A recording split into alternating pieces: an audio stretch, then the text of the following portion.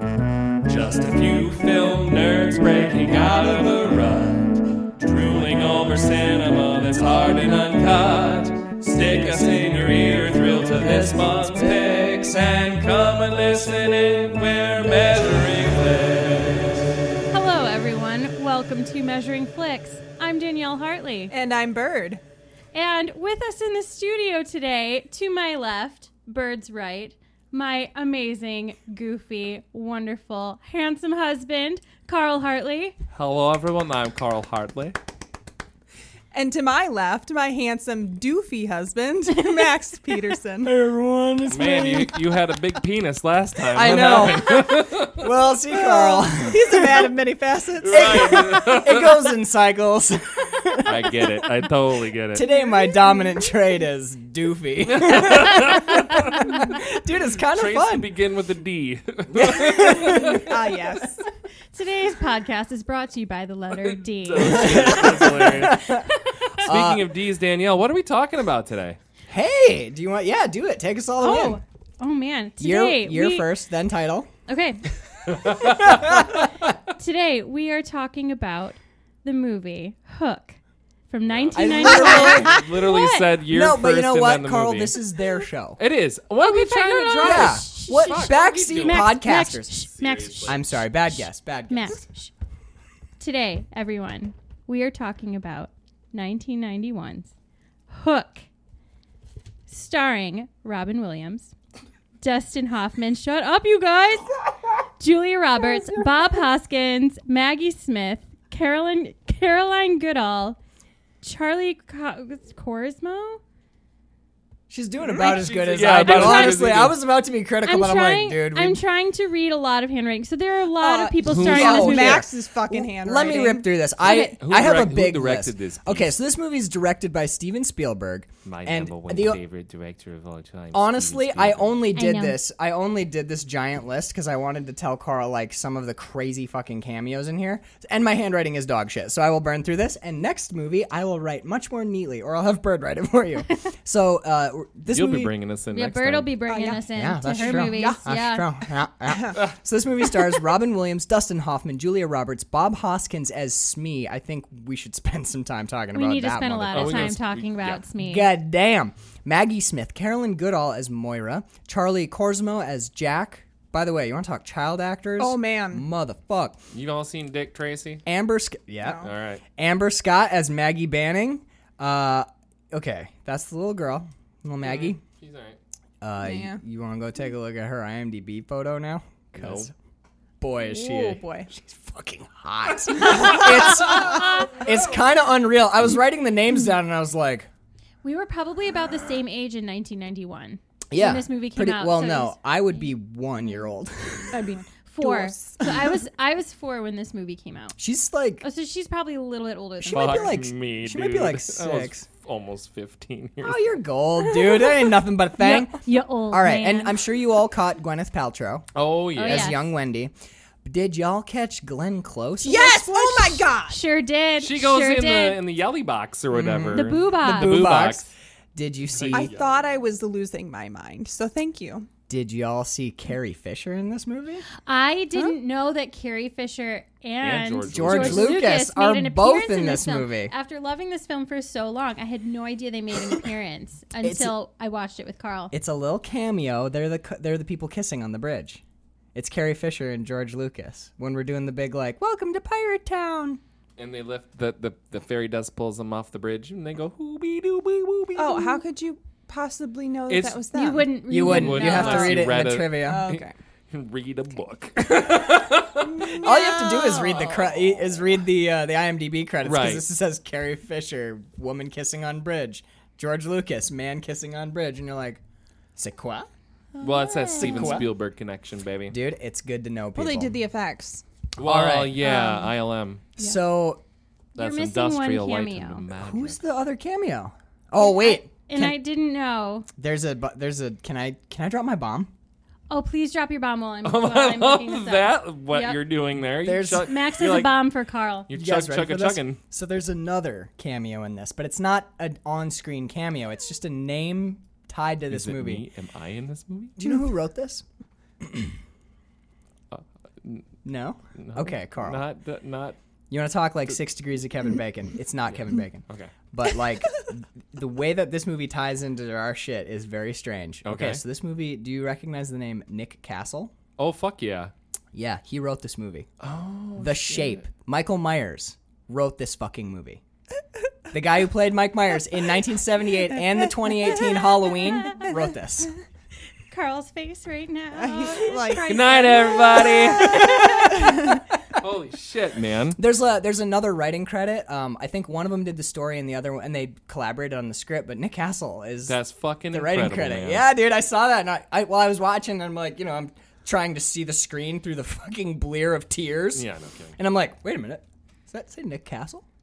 That can't be the Nick Castle. Yeah, it is. Cellular phone. I look at his. He has 12 writing credits. He's actually credited on Google. If you like to do his name, it says American screenwriter. That's incredible. I'm like, fuck that. That's Michael Myers. That's the That's most. wild, man. When Yeah. Harry met Hook, dude. All right. Also, you guys, When Harry met the Hook. one cameo Yeah, that yeah. you missed, that I missed until Sasha I was Grey. looking. No. Jimmy Buffett. Jimmy what? Buffett's We in this couldn't movie. we couldn't peg where he is, but according to the Jimmy trivia, Jimmy Buffett. Buffett is one of the He's yo-hos. he's one of the pirates in the movie who's grabbing at Peter Banning's shoes when he first gets to Neverland and is dressed up as like a phony pirate. He's one of those pirates. Well, he just wasted away again in Margaritaville. Yeah, he did. It's He's some still Pirate looking for that Revere? shaker of salt, too. He's like, do you got it in your shoes? You been out at sea? I bet you got a shaker's worth in your ear. Okay. There it is. So Danielle, Yes. Daniele, Yes. this is your second pick. Yes. Thank you.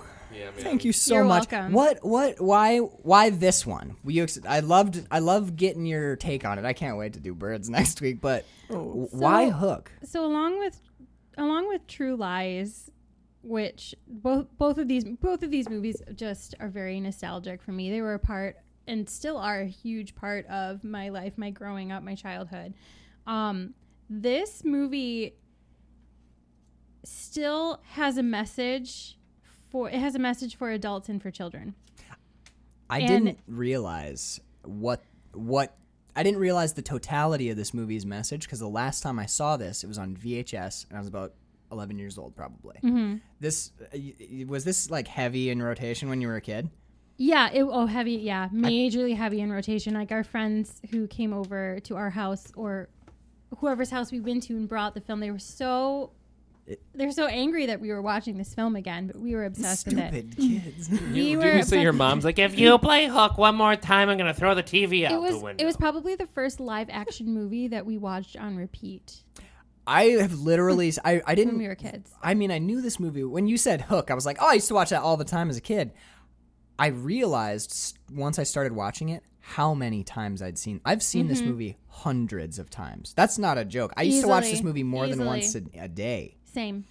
But you watched a totally different movie this last time, didn't I you, did because, Max? dude, the last time I spun it, I was, like I said, like 11 years old. It was a VHS copy. I was watching with my brother. This movie fucked me up this time, dude. I stopped keeping track, but at least 5 times I was crying hard enough to have tears dripping off my beard. I remember it being I was emotional. sobbing watching this movie. I remember it being emotional when I was young too, when I identified more with Jack and Maggie and the Lost Boys and some of the things that they were going through. Different And parts looking of up this hit to me. adults. And now as an adult, those parts still made me a little misty, but nothing like some of the other things that you don't understand until you are an adult. Yeah, it's wild. The part that always got me when I was a kid was Rufio's death. Oh man. Right? It like as a kid that gutted me. Yes. Super sudden. As an adult, Because there were pirates that were dropping like flies, and that's fine. you don't They were care bad because they're guys. pirates. They're grown ups. It's You get one swashbuckling of- violence. But you get a until good guy who's a kid.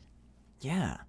The death of Rufio for me was like a blip this time around. Like I saw it happen and I was like, oh, that's pretty rough.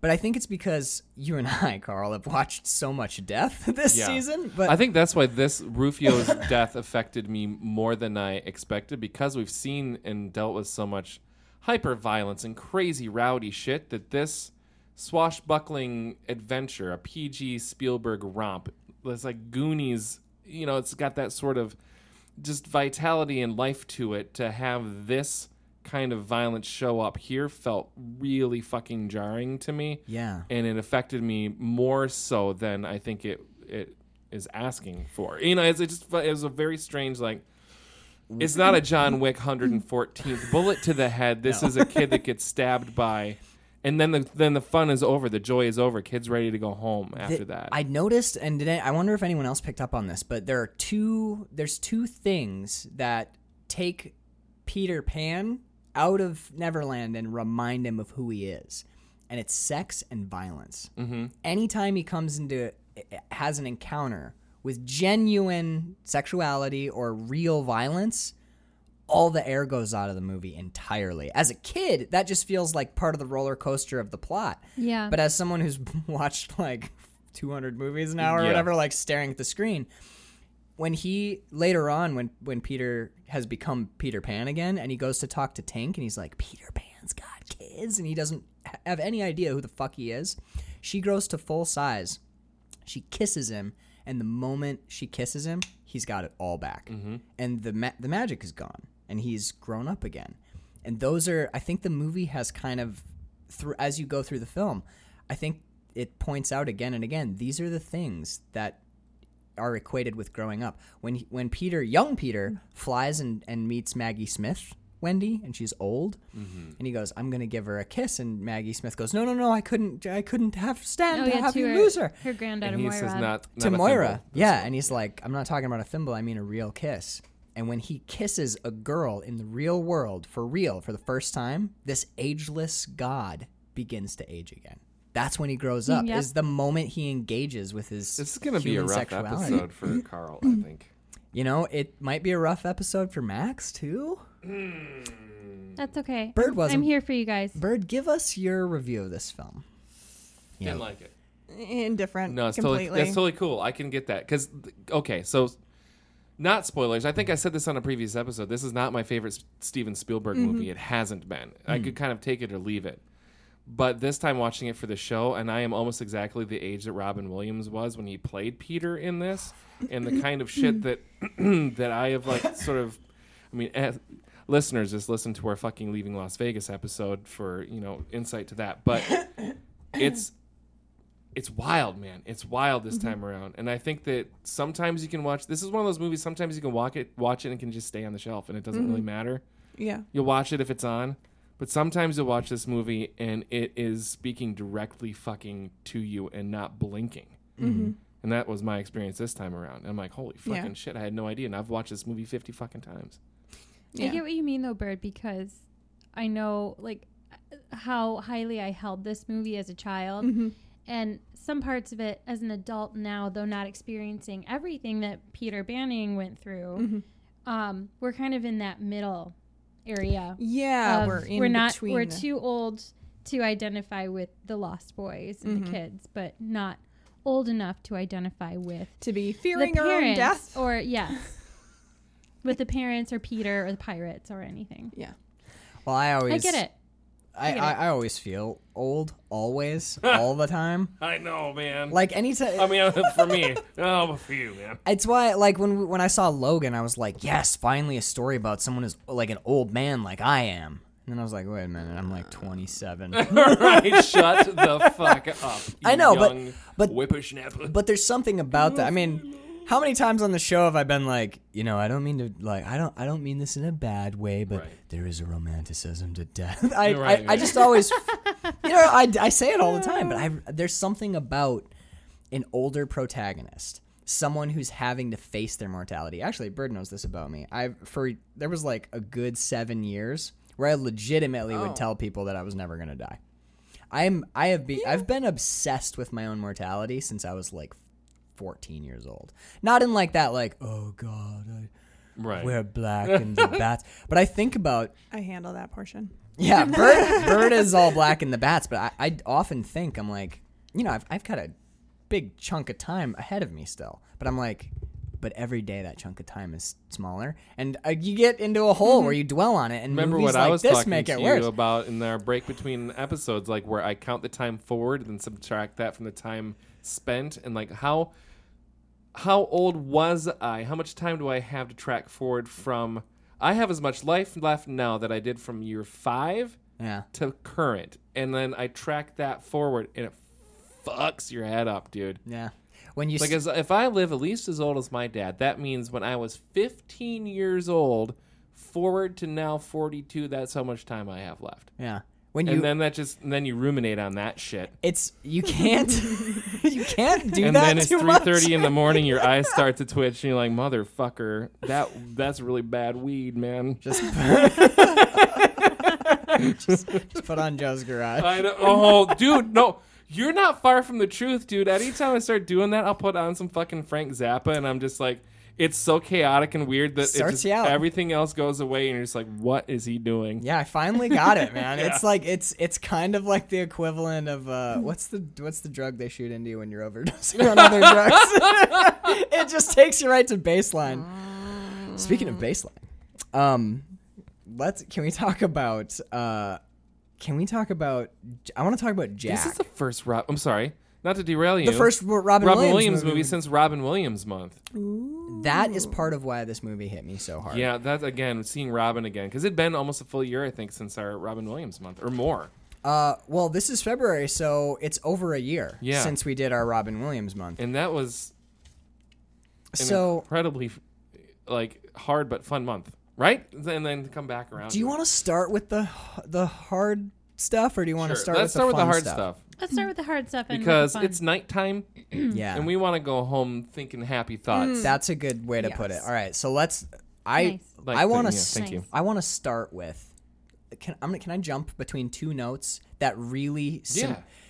There was a big chunk of this movie that legitimately disturbed me in a way that I haven't been disturbed in a long time. It had nothing to do with the movie, and it had everything to do with what happened to the real people afterwards. There's a scene early on when Peter Pan first meets the Lost Boys, and Rufio draws the line in the sand, and everyone it's basically like anybody who believes he's Peter Pan, except for the one kid that.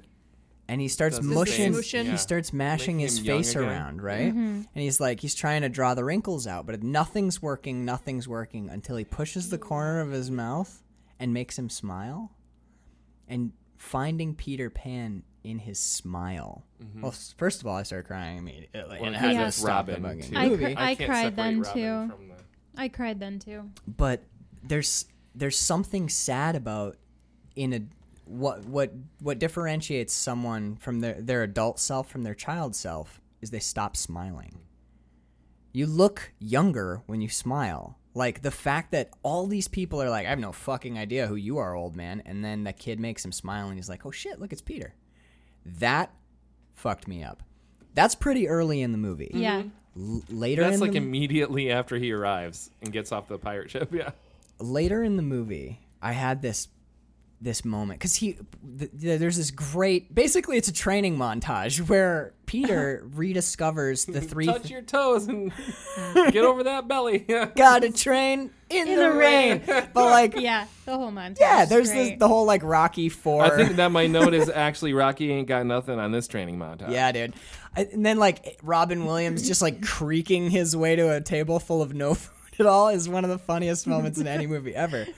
But there's three things that he needs to rediscover in himself to be Peter Pan.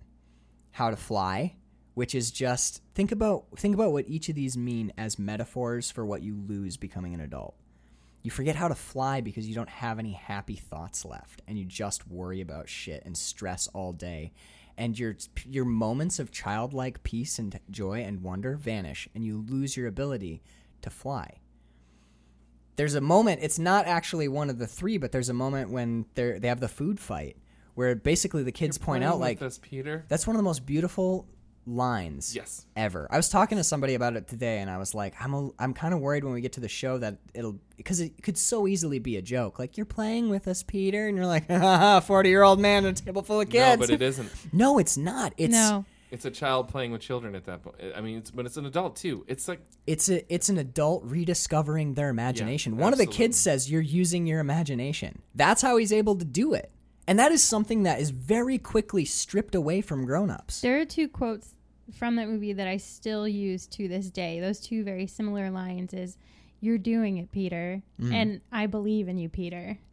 They're very, very honest and optimistic. So anytime, like, they struck me as a kid too, and again, crying as an adult watching this movie.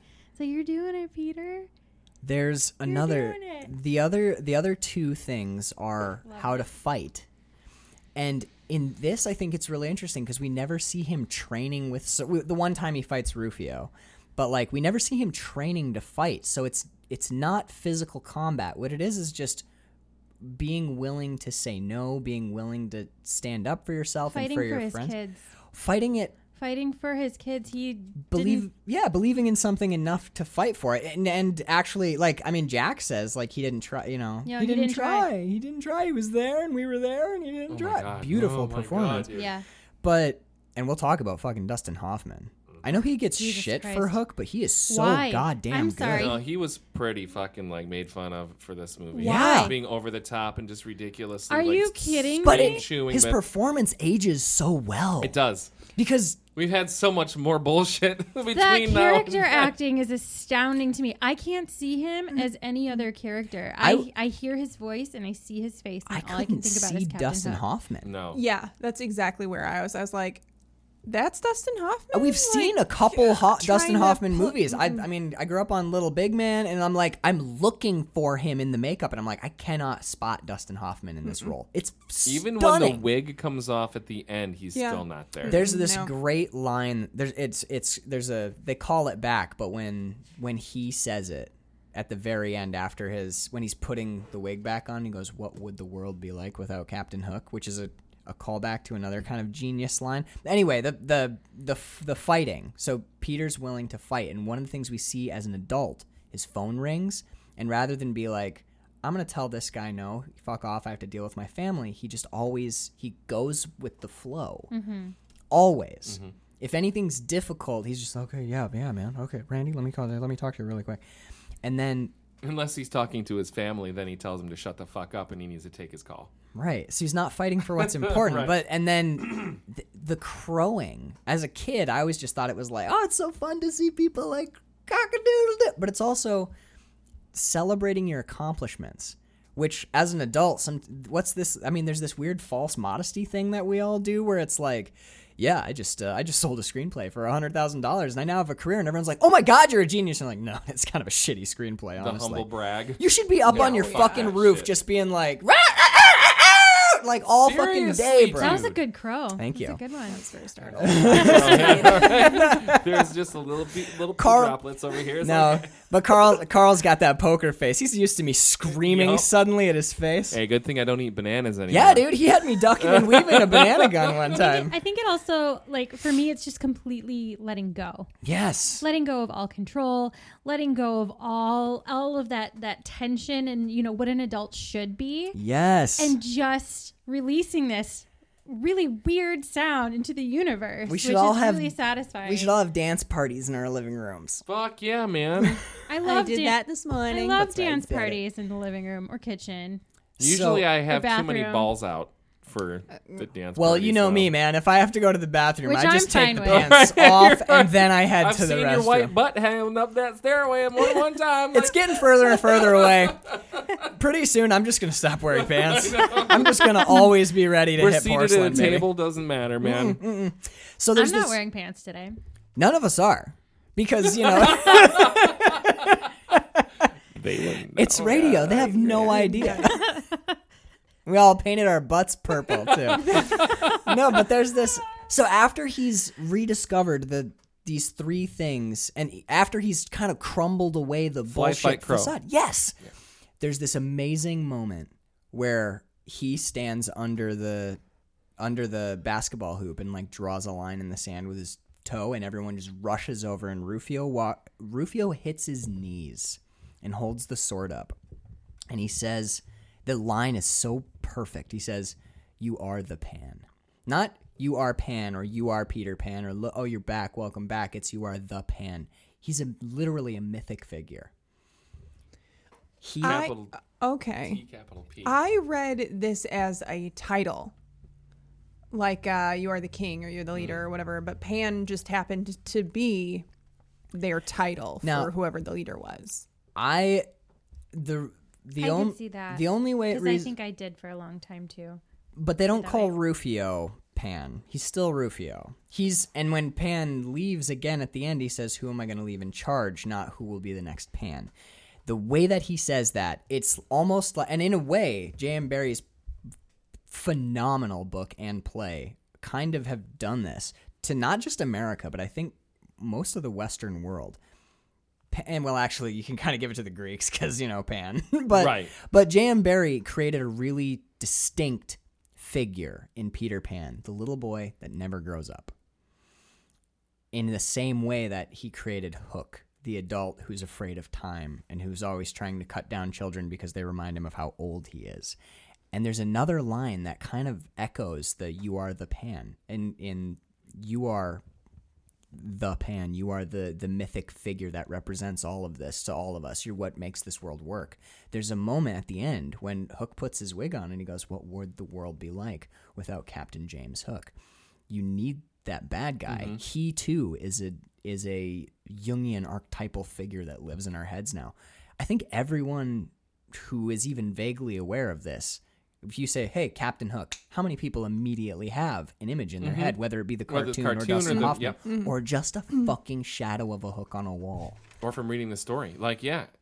Yeah. Even if all you see is that sharp hook in your head, that means something to you still. I thought that was really profound. And then after Robin Williams has stripped away all of the miserable old manness of himself and rediscovered true joy, and he's flying around with these kids, and he's dancing in a circle, and he's crowing, and he's got the sword, and I'm watching this, and I'm like, I couldn't have been happier. And then I remembered that Robin Williams killed himself. Yeah. And it fucking chopped my legs out from under me. It's the same kind of thing that we saw with Good Morning Vietnam. Yeah, I kept thinking about that too. where Where he's telling the jokes.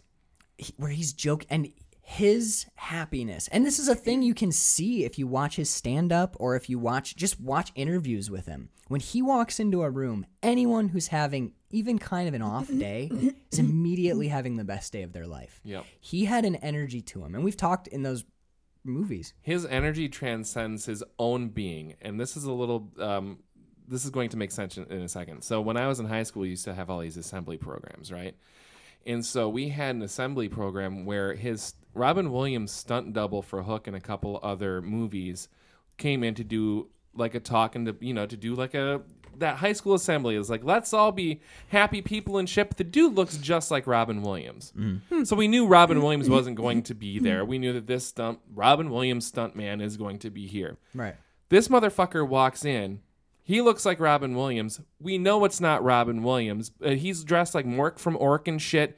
And he starts doing like jokes and stuff and juggling and backflips and all this shit. It was fucking Robin Williams. Like he has such an energy and such a charisma to him that it attaches to other people. I think It's insane, man. I think he's I think this is one of the reasons this movie works for me so well is he filled the slot of the Peter Pan, in the 21st Yeah. century. Yeah, he was did. this adult man who could make you feel like a child. Always. Whatever you're watching, whatever he's doing on screen, whether it be Patch Adams or Good Morning Vietnam or Mrs. Doubtfire, Even problematic roles like Cy the photo guy. Cy the Photo Guy or World's Greatest Dad, which is it's so bleak, but at the same time, you are happy when Robin Williams is on screen. It's a thing that he had, and it's nothing that anyone else that I'm aware of has. There's no one else that I see them and am immediately happy. And man, it's like seeing the fucking Twin Towers in a movie that takes place in New York. Watching Die Hard 3 and Yeah. Okay. Kind of to touch on this and also to kind of bring it back in a way to Good Morning Vietnam. At the end of the movie, when he's being the goofy dad back from the abyss, I really got the sense, I was like, oh, he is playing the clown in these scenes. Like didn't feel as authentic to like who he actually is as a person. And I realized that it felt like that moment from Good Morning Vietnam where he pretends to, be really happy and excited, and he is playing the clown there. And I feel like him being that person for everyone, it must have been extremely hard on him to we have talked to about be that a the lot in clown. episode, yeah. And that's not who he actually is. It's just a part that he plays, a role that he puts on. Yeah. And that it felt kind of yucky at the end for me. Yeah. See, I didn't feel that way at the end. For me, I feel like he has taken his lessons from Neverland back to reality. Are you You're talking? never shutting windows? What? Well, I Sorry. think That's how Contact High. vampires get in, man. Sorry, I'm writing my Salem's Lot Well, piece right no, now. you just so you it's, still have to weird. invite them technically, I mean, but Contact High, he just, like, this big thing just happened. This huge revelation that he's come to. Finally, like, getting home, getting his kids home with all of these I think realizations. she's talking about Robin I think he's Williams- just overly... Robin the person. do you mean Peter Banning or do you mean Robin Williams? What? I don't understand the Okay, question. so you're talking about how you felt that he was actually like bummed out and depressed and was pretending to be happy to make everyone around him happy. Are you saying that Robin Williams wasn't convincing in the scene? Or Yes. I guess, yeah. So you, That I saw through the facade it was a of the bad clown acting and, moment and for you. yeah, I guess I just was thinking about who he actually was as a person and transcending the... Got it. I didn't get that. There's layers there. I didn't to get that that. whole. Yeah. Yeah. For me, I think the performance always works. I don't know. Maybe I know that for a fact that I'm more susceptible to this sort of thing because I like everything. I just do. Minus like 3 movies. I never thought I'd hit a movie I didn't like. I'm kind of shocked. There was a couple that were, and when I don't like a movie, man, I really don't like it. When you don't like movies, things get thrown across oh yeah, the I studio. get fucking angry. Die Hard 5. I was what did you throw? My notebook. Oh. It was It bad. was the most abruptly ended episode ever. You're lucky I didn't flip the table, honestly. given how like I was in a very emotionally raw state after we watched that piece So of was shit. I. No, yeah, that's interesting. Carl and I talked about it. Yeah, I don't know. Maybe this is just like not the film for me. It just Did you it watch this didn't- as a kid? I didn't. No, Really? I didn't see this movie until I was probably in middle school, so it missed that like good moment Yeah. for me. I will. I'll be straight up. My first note that I took was my nostalgia for this movie is at 100%.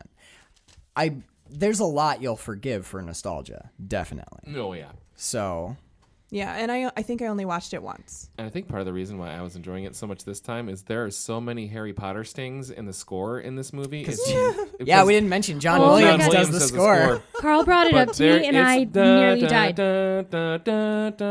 Is there in this fucking Yeah, score? it's during the. Dun, it's when the dun, kids dun, get dun, kidnapped. Kids get yeah. Yeah. Yeah. Yeah, it's there. Didn't I text you and I'm like, you always know a John Williams score? Oh, He fuck did. yeah. But it's just like it's his palette of colors that he paints with, man. I'm totally He Yeah. brought it up to me, and I think I started crying a little bit Yeah. because of how important the two things are in my life, and how Hook and John Williams, or right Steven Spielberg and John Williams, or Hook and Harry Robin Potter. Williams Hook and and John Harry- Williams. Hook and Harry Potter. I mean, Yeah, it's yeah. Spielberg and Williams, but But that kind of broke me down a little bit. And then I couldn't unhear it. I'm like, this is incredible to me. And I know that, composers will often take inspiration from other work, but you got some very clear moments of Harry Potter in Hook, which with the John Williams score, and there's also sort of like a There are similar thematic there's things some happening. Home too. Alone jingly stuff going in there too. well, there is kinda. Yeah. What I was gonna say is the Lost I Boys. love John Williams. I'm sorry. The Lost Don't be Boys. sorry. Not sorry. Their big treehouse kind of reminded me of Hogwarts a little bit. It's up on a hill, surrounded by Yeah. water. It's kind of always got like some mists going on, warm color palette. There's as opposed- magic-y, imagination-y shit happening. There There's is. definitely There like definitely magic is. happening. And for too. real magic. Yeah, straight up magic, but not in the world of the pirates. Did you notice that? There's no magic in the world of pirates at all. Nope. No one can fly. No one can do. Yeah, no one can. interesting. Yeah, the pirate world is the fucking pirate world. Which I was actually talking about Maggie Smith oh in the real world. well, there you go. working There, some there's magic. there's Oh, your yeah, Harry there- Potter connection. Oh Fucking my McGonagall's God. in the flick. Yeah. That is one of the most haunting moments for me. Is well, first of all, when they get to Wendy's house in England and they open the door and Wendy's not there yet. It's just Liza. By the way, Liza screaming is one of my favorite things in the world. It's so fucking good. My brother and I always, because this was on VHS, we always rewound that part where Toodles opens the door and goes, "It's snowing," and then slams the door. It's snowing. And then Liza opening the door and screaming. We, for some reason, just thought that was the funniest damn thing we'd ever I seen. think that's going to be me when I'm that age. It's snowing. I've lost my marbles, honey. Yeah, that's gonna be me totally. Oh, I hope so. Yeah, dude. If you end up I as hope so. there's worse ways to end up than as Toodles, Carl. I know, right? Shoot for Toodles. Toodles and is you aging land gold. amongst Shoot the for stars. Toodles. Oh my god, I want that on a coffee mug. Shoot for Toodles. Shoot for Toodles. With like a bag of marbles. Bird, write that down. Okay, got it. So, but there's this great moment. It's chaos because Toodles has lost his marbles and Liza's just screaming, and like the kids are fucking around with stuff, and you can tell that like he's stressed Oh yeah, because he's a high stress. He's got a business call he needs to get up Yeah, on. he's a in fancy lawyer. that's his gig though. You're a pirate, Peter. Well, but before that, dude, I have to give like. No one's going to be shocked when I'm like, hey, Robin Williams is a really good actor. And guess what? So is Maggie Smith. There's this moment where everything is hectic and he's stressed. He's just losing his mind and the kids are freaking out. And then you hear, hello, boy. And it's Wendy on the stairs, old lady Maggie Smith. And Peter turns around because he's like, what? And he sees her and it's like oil on water, man. His face. Oh, it's Completely, beautiful. it's gorgeous. It's a beautiful moment. It's absolutely That awe-stricken stare. It's- That love. it's love. It's like this deep, profound love that even he doesn't understand because he's legitimately forgotten all about Neverland. Because that's what happens if you stay in the real world too long. You know, like Yeah. if you stay in Neverland too long, you forget the real world. This movie kind of shows you the balance. It's really interesting. But there's this amazing that first moment between the two of them, dude.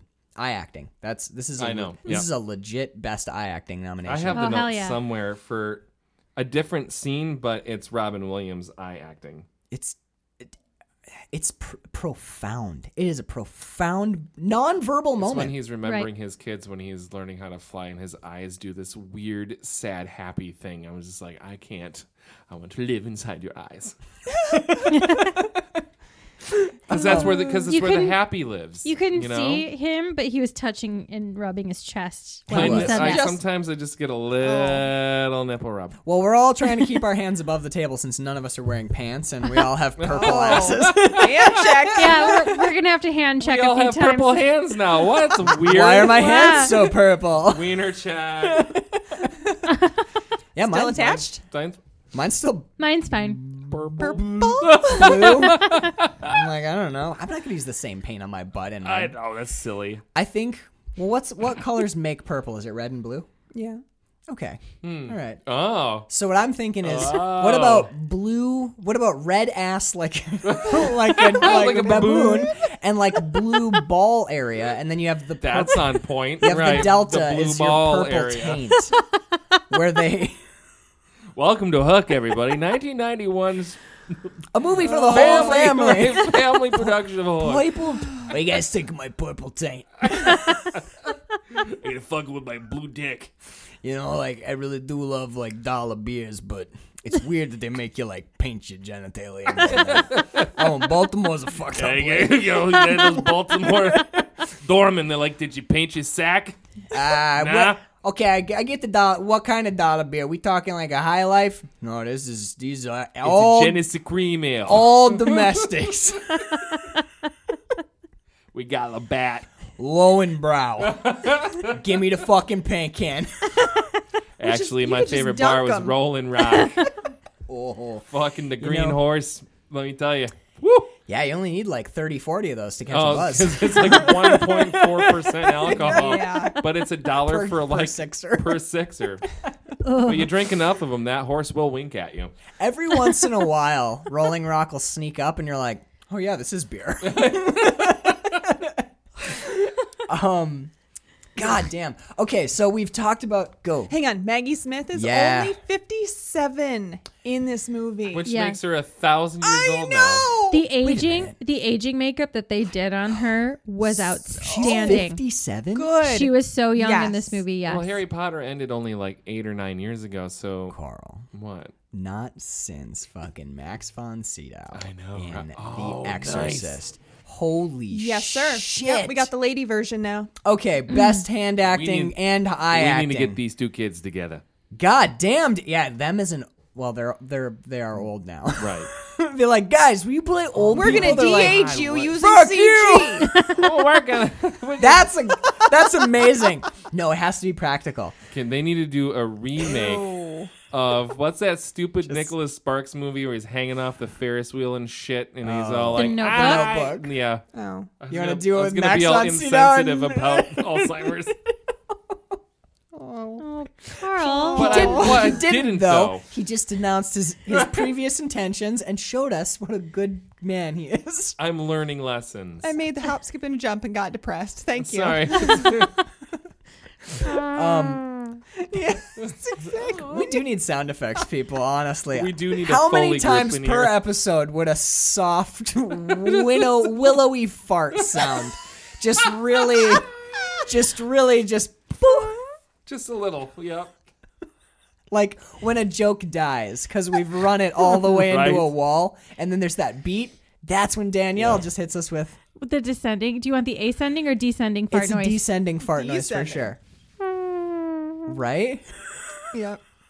So anyway, let's This jump. is what fucking pain in your nuts will do.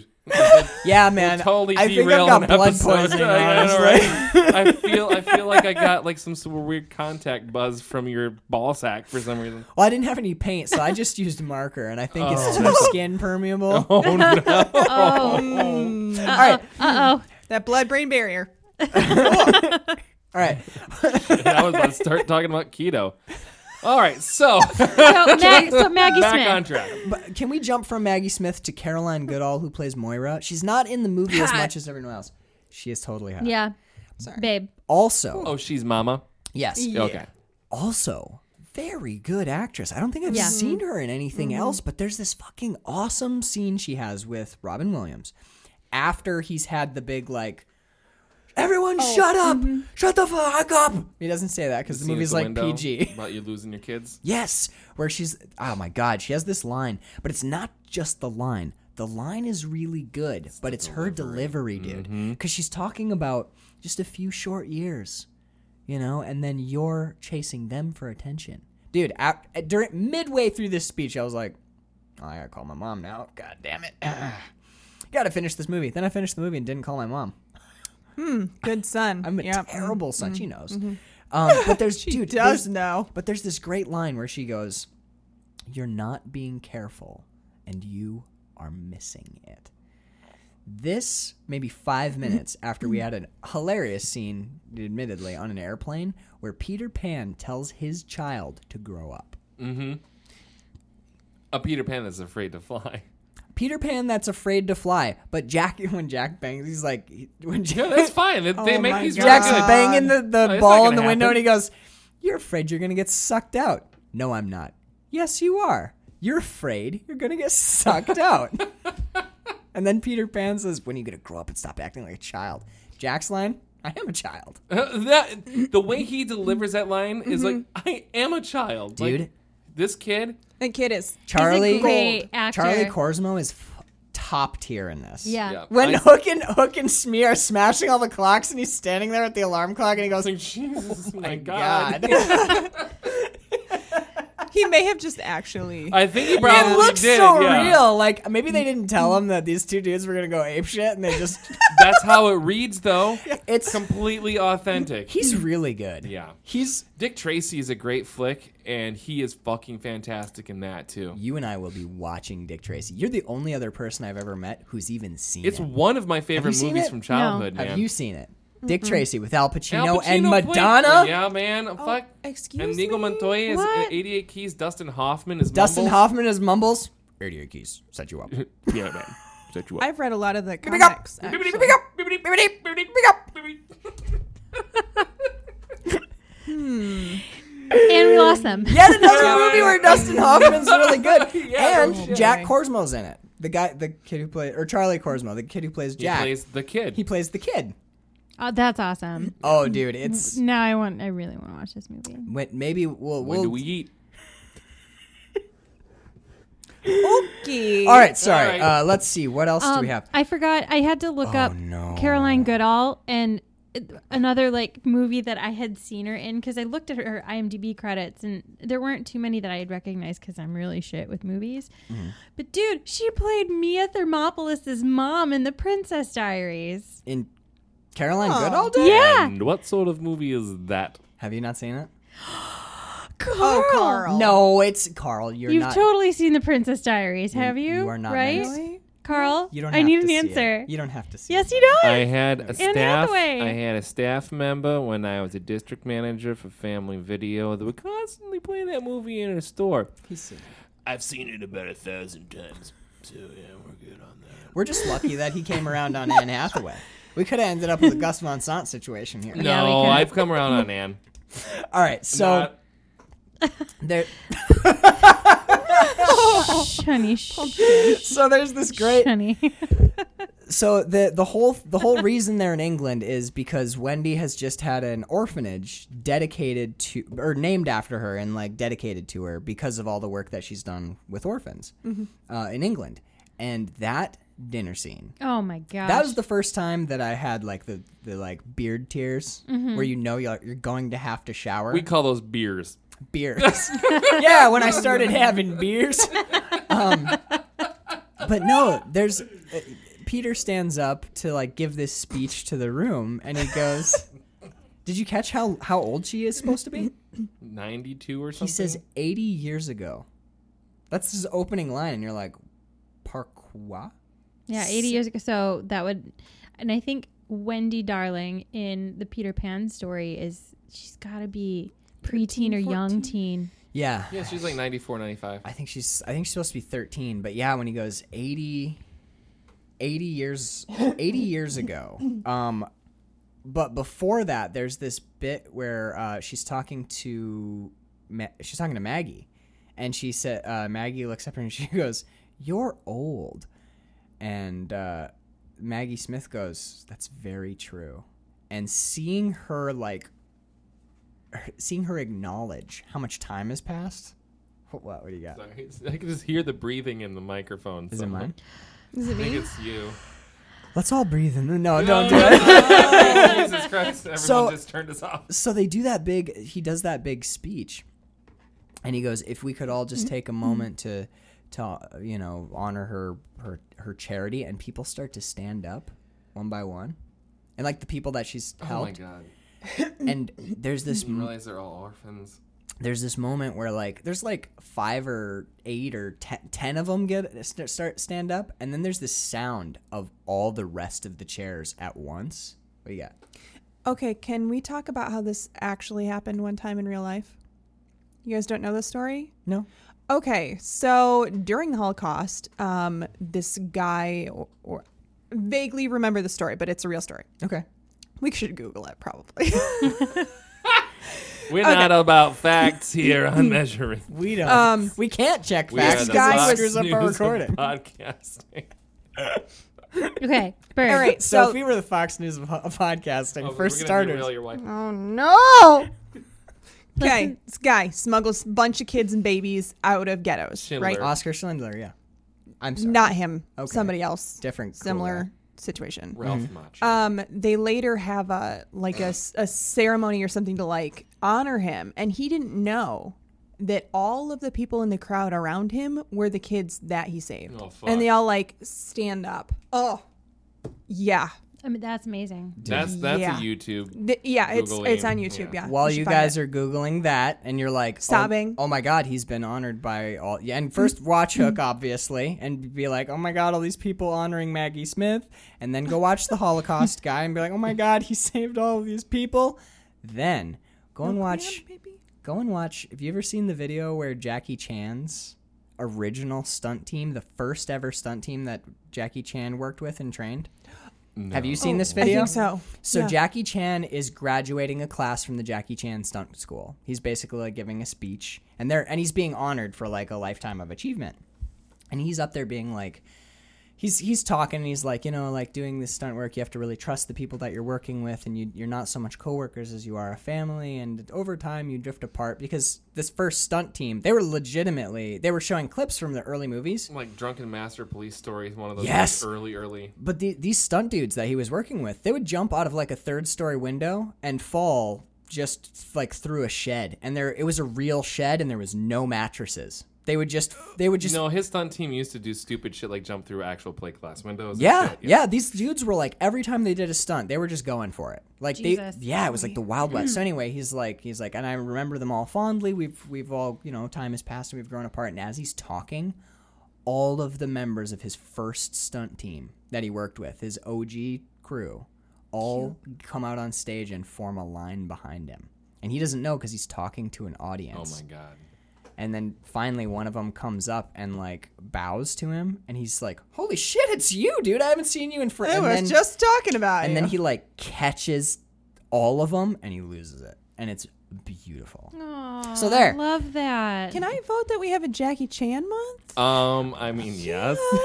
That would be amazing. Uncle, love Uncle. him I just want to hear him so say much. Uncle like 1,000 times. We are definitely doing a Jackie Chan month at but some point. no Jackie Chan, Owen Wilson movies. What? No, we're not doing. Which would be Shanghai. We're not doing West, Shanghai Nights or Shanghai Shanghai East, whatever Noon. the fuck. Yeah. But we will be doing the Rush Hour movies because those are fucking We great. will be doing Drunken Master. Hell yeah, we'll be doing Drunken Master. We can watch my shitty DVD copy. So, okay. Let's talk about the kids getting kidnapped by Hook. Terrifying. So scary. Legit scary, right? So scary. This is And- like Chitty Chitty Bang Bang child catcher level scary. But with The the children were screaming. Liza is a murder. and you get The truth. She says The headphones came straight off. her Max's line is her line is awesome. She goes, and again, remember who's putting these words in these people's mouths. This is Michael Myers writing this script. And she goes, a wind came down on me, and the children were screaming. The children were screaming. And fucking, thank you. Everyone is like bombing up the stair. It's unfucking real. And while she's doing this, it's all candlelight. Or like a little like, is it a candle? I think so, yeah. It's all by candlelight. So it's this, she's at the top of the stairs, like swooned against a railing. in shock. You can see Yeah. the hook drag. I mean, it's Yeah. like fucking I Knew What You Did Last Summer was there. Oh yeah. If that movie were good, it's like It's that. like that, yeah. No shit. I Knew Who You Fucked Last Winter. That's a better movie. It starts as like that weird, like you get the little tremor. You get the little tremor because it's like the home invasion thing where the window's broken Yeah. and the doorknob's all fucked up, and you're like, oh my God, what's going on? And then, because there's a moment as an adult watching that, you're like, someone jimmied the lock. If this were America, you pull your rod and you clear the house. But we're not in America, so your corners. you call the Bobby. Bzz, Bobbies probably want more than one. But dude, when they get in the house and you see that Freddy Krueger fucking drag line through the house, and you're like, oh, this is so much worse than a burglar. This is so much worse than Richard Ramirez. This is Captain Hook. It's such an interesting and like just dark enough take on a classic fairy tale character that most of us grew up knowing and fearing in that way, and then you get this. You start to fear in another way. You know that it's Captain Hook, but you're like, oh my God. It recontextualizes your childhood fears into something that you can be afraid of as an adult. Yeah. It's much more psychological.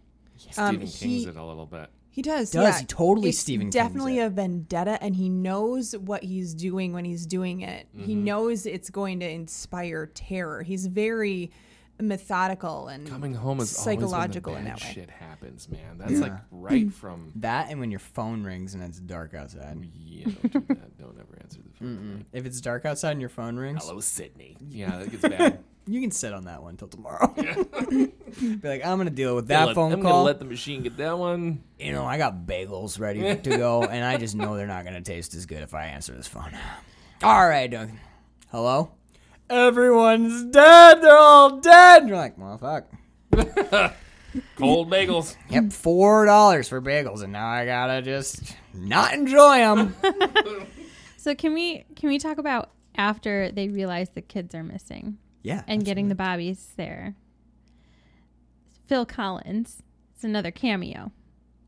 He's the one. Phil Collins is the He one plays speaking the to them. inspector. Yeah, He's the yeah, inspector. yeah. I remember reading that. I never recognize him when he's not playing the drums. So I never recognized him at all. 'cause Which I is am not that into which Phil Collins. was an incredible moment because you're all like, wait a minute, wait, is that? Oh my God, that's fucking Phil Collins. There's an incredible moment between him and Toodles. What's his? He did a song. Give me a song that Phil Collins did. the end of the night. I can feel it coming in the air tonight. Thank you. Oh, Oh no, I started. now we it gotta wrong. pay for that. We gotta pay for the song now. God That's- damn it. Well, we're sued. Good night, everybody. There's this moment after the inspector's talking to the family about the situation and what they're gonna do. Toodles out of nowhere interrupts and says, "You've forgotten how to fly." Who does he? He says it to. He says it Yeah. to the Phil Collins character, the inspector, and he goes, "Yes, one does." This insinuates that he used to be a lost boy, and he's also forgotten. But how would he remember Or he's just, that he or was he's a just. lost boy? But yep, Toodles, one does. Toodles I think is he's not. just, I think Toodles he's is just- not crazy. He's. Toodles is not crazy. He's pointing. He's Let's jump to he's, that real he's quick. calling a fellow lost boy out on some shit. I actually think she might be right about this because there Oh, are interesting. there are a couple of Lost Boys missing from the group. Their names are carved into the treehouse, but That's right. they're not The others- among. But what about the other? Some of them were Wendy's brothers. John and Michael. It was John Yeah. and Michael, yeah. Yeah. John and Michael are the brothers. Toodles is not. Toodles was one of the Lost Boys. Sure. But there's like two other ones who are no longer amongst the group. I'd always assumed that they were dead, but I'd always assumed that line, "You've forgotten how to fly," was directed at Peter, and Phil Collins thought it was directed at him. But I think you're right. I think he's No, talking to. I think it was directed That's at an Phil interesting Collins. read. I And think it's yeah, it's calling out another lost boy. It's like you're the same as Peter. Like he would have had to have you've forgotten left- everything. He would have had to have left at a like, yes, much one does. later date though, because he's a lot younger than Toodles, and Toodles was really young when they left Neverland. Yeah. So That doesn't line How? up. Yeah. How would they have? I think the way I read it was he was just like, "Yep, sure, one does." I Like, still prefer Danielle's version. I know it's more magical, I mean- but I think he was just being an asshole. Even though I think he was just like, Yeah, sure, buddy. Sure, one does. Yep. Yeah. well, I'm actually yeah, with you and on this one, yeah, Daniel. I think the inspector didn't. He just thought Toodles was crazy and went along with it. But Toodles, I thought, was still calling out this person. It's like you've forgotten how to fly, like out of shock. Like I you too. So, Or You he two, or he you've would think forgotten? that all humans at some point knew how to fly because that's all he knew. Oh, yeah. Possibility. Or maybe he like Well- Lost Boys. Lost Boys were probably their own crazy entity when it comes to a bond that they have. Maybe Toodles and Inspector Phil Collins weren't Lost Boys together, or maybe they were when Toodles was older and Phil Collins was younger, and Toodles. Carl, shut up. And then Genesis was formed. And then Genesis was formed. that's when he lost his happy thoughts. Started thinking But sexy thoughts. Peter was the first of the group to come to the real world, to leave Neverland, and I'm sure that after Peter did that, Lost Boys wanted to do that too, not just to like find Peter, That's or one maybe thing the like movie to never explains. grow up. No, Did he take the Lost Boys with him, or did they leave of their own volition? I mean Toodles was there for Yeah, one, yeah, but- so he had to have been brought back by Wendy or something for some reason. It's never addressed. But if it's happened How to long Toodles, was Toodles in and if it's town? happened to Peter, why couldn't it have happened to other Lost Boys? She makes a good point I because didn't Peter. check the timeline. Now I feel Because like I should have. well, think about this. Because Peter was definitely older than Toodles when they were when they were in Neverland. when they were all in Neverland. Peter was definitely older than Toodles. He was but older than most of them. He was. that like means Toodles patriarch. left Neverland first. I think he went back He with would have Wendy had to, as a because- mother figure. Wait, wasn't Toodles the first? He was like the first boy that she adopted or whatever.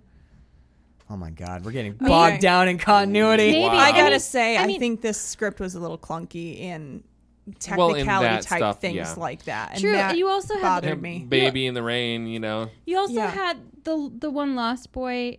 I like the baby in the rain sequence. The one Lost Ugh. Boy, while they're in Neverland, who gives Peter Toodles' marbles back. It's like, hey, these are Toodles. Yeah. He lost these. And Peter's like, The oh my kid. God, he did lose his marbles.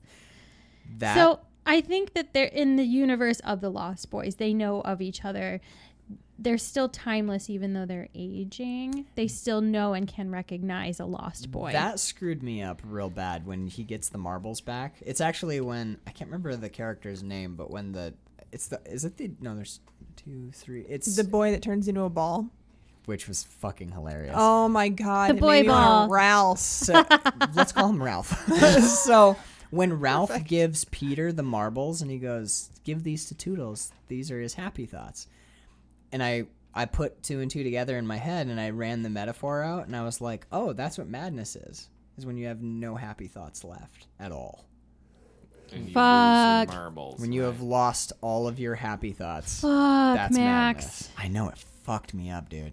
It really He kind doesn't of. seem unhappy though. I do that to myself constantly. I know, right? When you breathe right into the mic, actually, it'll kill this one. So I'm getting better at yeah, not doing it. it makes the whole ear hot just a little bit. It's like Sorry. I felt the wind. No, it's Sorry, I had a moment. it's good. I actually like. That was crazy. That's a really Hers crazy sounded revelation. good. It'll be fun to edit in. Mine just blow my mic out, and then my mic dies, and I have to like sit back and force you to vamp while I wait for it to turn back on. That's really funny. So, yeah, there's somebody that we skipped. Have up to this point skipped over, and I want to jump because I don't want to be bogged down in Toodles anymore. What do you think of Julia Roberts as Tinkerbell? Bird, you start because you look almost Okay. angry. Meh. And I could have done without the weird fairy human love thing. They could have cut that entirely, and That's it would have always been much prob- better. Mhm, Yep. It was uncomfortable. Fairy human love. Yeah. I think it's completely unnecessary. Yeah, and it's I thought it was Doesn't add anything to the unnecessary too. plot. It and was I think never. Julia Roberts in general is kind of unnecessary. Yeah, So, you know, I in just this like, film, whatever. I'll give her Aaron Brockovich and Flatliners, but I've never seen either. she's not great in this. Interesting. I mean, She's fine. She's fine. I think. pretty. Well, Watch- to her credit, though, she was acting against like no one Nothing. and nothing for the Yeah. entire movie except for one scene. So I kind of like. Well, her. she also. I saw this on trivia. She was nicknamed Tinker Hell during the process of this movie because she made. Well, and again, she her- made everything pretty difficult if for you people. read why, and was her pretty setup temperamental. times were ridiculous, and she acted against no one. Yeah, because Yeah, this it's would gotta be, be really this is hard. 91. She's so. also dealing with her divorce with Kiefer Sutherland. Oh, See, Another lost boy. Ayo, a better Lost Boy. Oh, you are so hateful. no, I wasn't a huge fan of Julie Roberts. Well, as an adult watching this now, it's like, oh, You want to hear something weird? yeah. I didn't like her when I was a kid. Even as a child, I was like, this is the weakest part of this film. As an adult, I like her performance a lot more. Okay. She has a sort of charm to her. There is something, I think she kind of, see, I'm in my head, this is that thing where depending on who you are, you see movies differently. I come kind of like loaded down with lots of fairy lore, like especially Irish fairy lore. You actually have some of this too because you read The Good Fairies of New York, right? Mm-hmm. Yeah. So the reason that the like she gets big and kisses Peter thing didn't bother me as a kid ever because I discovered my sexuality at a young age because of James Bond. So I was like, get it, Peter.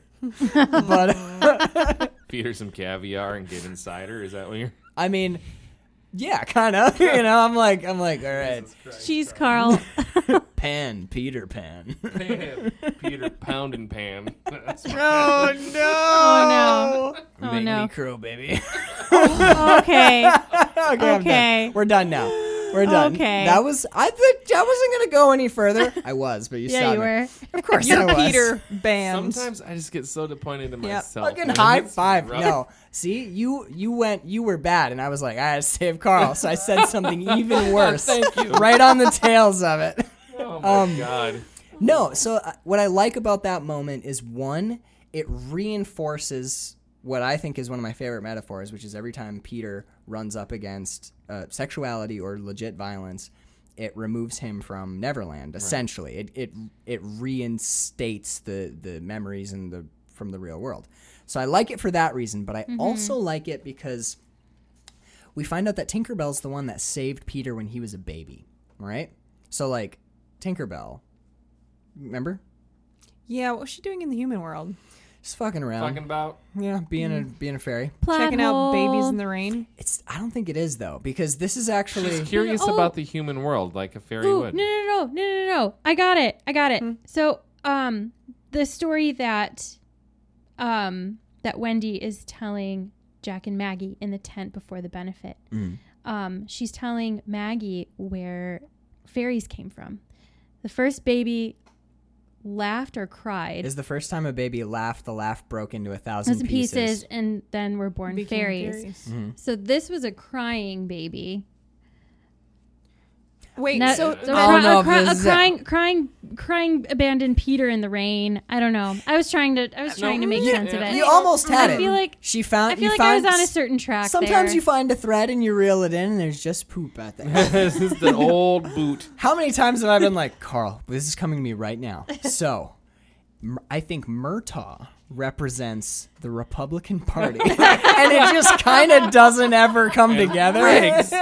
I have two things. Maybe fairies were born in the human world and eventually make their way to I Neverland. think that's more it. Ding. probably. Okay. Yeah. But two, I have a huge, big, fat problem with the baby in the stroller scene.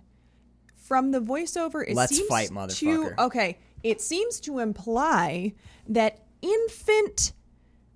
He ran away, decided He- to make the carriage move. Yes, Yes. he somehow cried enough or whatever in his carriage to roll away and ran Yes. away as an infant. Fuck yes. Literally. In the world of fairies and pirates, and where there's a Neverland that you can fly to, I can kind of buy it. But it- he's in the real world. He's not in Neverland. You're giving. This is, dude. And ends up in a weird, like, labyrinth spiral thing. This is like one of that. those. This is one of those amazing moments where they give a character that typically has no agency, i.e., a dog, or cat stories where cats think Nana and somehow- make decisions. Doesn't age. I love Unless it's like Nana 10. Peter. Wait. Peter's a no, new. it is Nana 11. It's on the Nana 9. Nana 9. It's the plaque above Oh, the that's dog's thing. actually She's sad. Nana 9. I'm upset Yeah. now.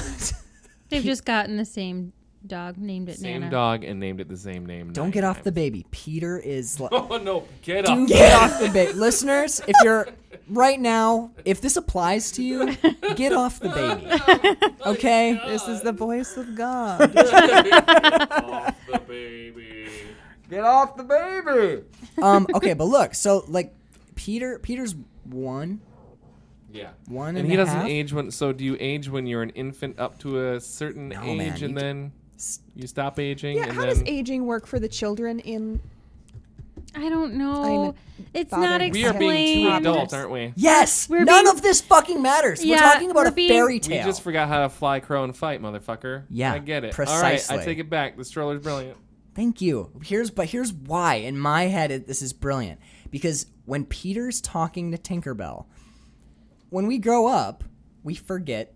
We don't form memories at this age, right? The first memories, like people's early memories, 3. tend to be like 3 and 4, and that's kind of rare. My first memories are like 6 Mine's or like 7. 5, 6, yeah. Yeah, I did take a cinder block to the head when I I did was do a about lot 6. of drugs.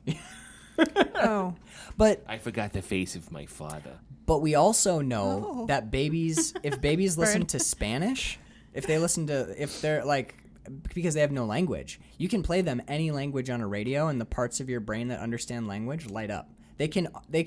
Babies can understand almost any language in about a month of listening to it. They lose that ability as they get older. But, like, I love this thing where he's talking to fucking Tinkerbell, and he goes, you know, I was afraid. I got scared that I was going to grow up and I was going to die. Attributing existential fears to an infant is so fucking brilliant to me. And then giving that baby agency where maybe, okay, if you want to make it real world, maybe this is Peter reinterpreting coincidence like, oh, the thing rolled down the hill It's and I his fell story. in the rain and blah, blah, blah. And maybe that's how he's imagining it. But something about a POV narrator that's 1 year old in a story about the high cost of growing old, so astoundingly powerful to me. I absolutely loved that for a moment, our story was being told to us by a human that had just been born. And it's being recounted to us by a man who's on his way to death. He got me on it. I know. Bird doesn't... That's fine. Meh. That's totally okay, but I like it. I don't know. It's like the Toodles thing. I don't think you can go into a fairy tale and being like, what's the physics of fairy dust? Yeah, I get it. 'Cause I catch myself doing that shit all the time. Look, I'll be reading a goddamn Marvel comic. I'm like, oh, yeah, technically police work doesn't work that way. They would have to have a warrant for search and seizure. Rapunzel gets pretty short when the prince rips her scalp off. Yeah. You know what I mean? Yeah. Like... I just like things to be continuous. I like the logic of the fairy tale to be the logic of the fairy tale, Yeah. you know, and be The rules be consistent. consistent. Yeah. That I get to. Yeah. I'm Yeah. kind of in the middle on this because I'm exactly like you, where you get that full story. I'll follow Same with, fake like- logic, same but with- it's just gotta be Same with consistent. like the Lost Boy I've universe read too, too and many trying to Grimms. deal with that. There's too many... See, I grew up on Grimm's fairy tales. Then how can you possibly be looking for consistency in fairy tales? I'm riding along on my horse, and I'm a knight of the realm, and there are... Oh, look, a frog has come up, and it has vomited upon my hand a large red ruby, and in the ruby is a tiny woman. I've been sucked into the ruby, and I'm speaking with a woman who is also a leopard. Grimm's fairy tales make exactly zero logical sense, but they're so much more honest than the truth. And that's what I like about fairy tales. Right. Wowzer. So can we talk about the one scene that I hate? Yeah. Okay, The completely. boo box. Isn't that the No, kissing the a boo fairy? box is fucking freaking. No, that's just weird and uncomfortable. We don't need daughter singing on the end of a pier her sad Oh. sappy song. Oh my god! I almost And turned all the of movie the off. pirates going, I almost turned the movie off every time that scene have all hits because these- it's so I'm holding back. fucking. Saccharine? Yeah, it's Oh like my a God. mouthful Max of- and I are holding hands right now because we don't believe what they believe. It's horrible. I love the song. Wish my mommy didn't die of cancer or whatever the fuck she's singing. Like, It's beautiful. Isn't it like about smells or it something? is like I don't weird? know. It's just dumb, and it's just fucking dumb. It's about being on our own. When you two are in a fucking like I was gonna say funeral home, but it's the one before that. What's it? A retirement home. When it's the home before the funeral home. When you two are in a retirement home, I and don't Danielle and I are literally we're like we're in flying Toodles around. mode. I don't need. Max the, and I don't are need a Toodles. mouse- I rushed my marbles. You're like, I pooped. I I'm don't like, right on. need a Mousekewitz movie in the middle of my Hook movie. Also, I have to say, like, little kids singing like that is Yeah. one of my least favorite things. Well, it is because it's so fucking like. Sorry, I hate it. I'm gonna sing my sad song. I want those vocals on the Suede Rainbow album. That's amazing. That shit's amazing. I That's almost gonna be- fell out of my that's gonna- chair just I now. saw that. You're gonna leave a blue streak in your chair.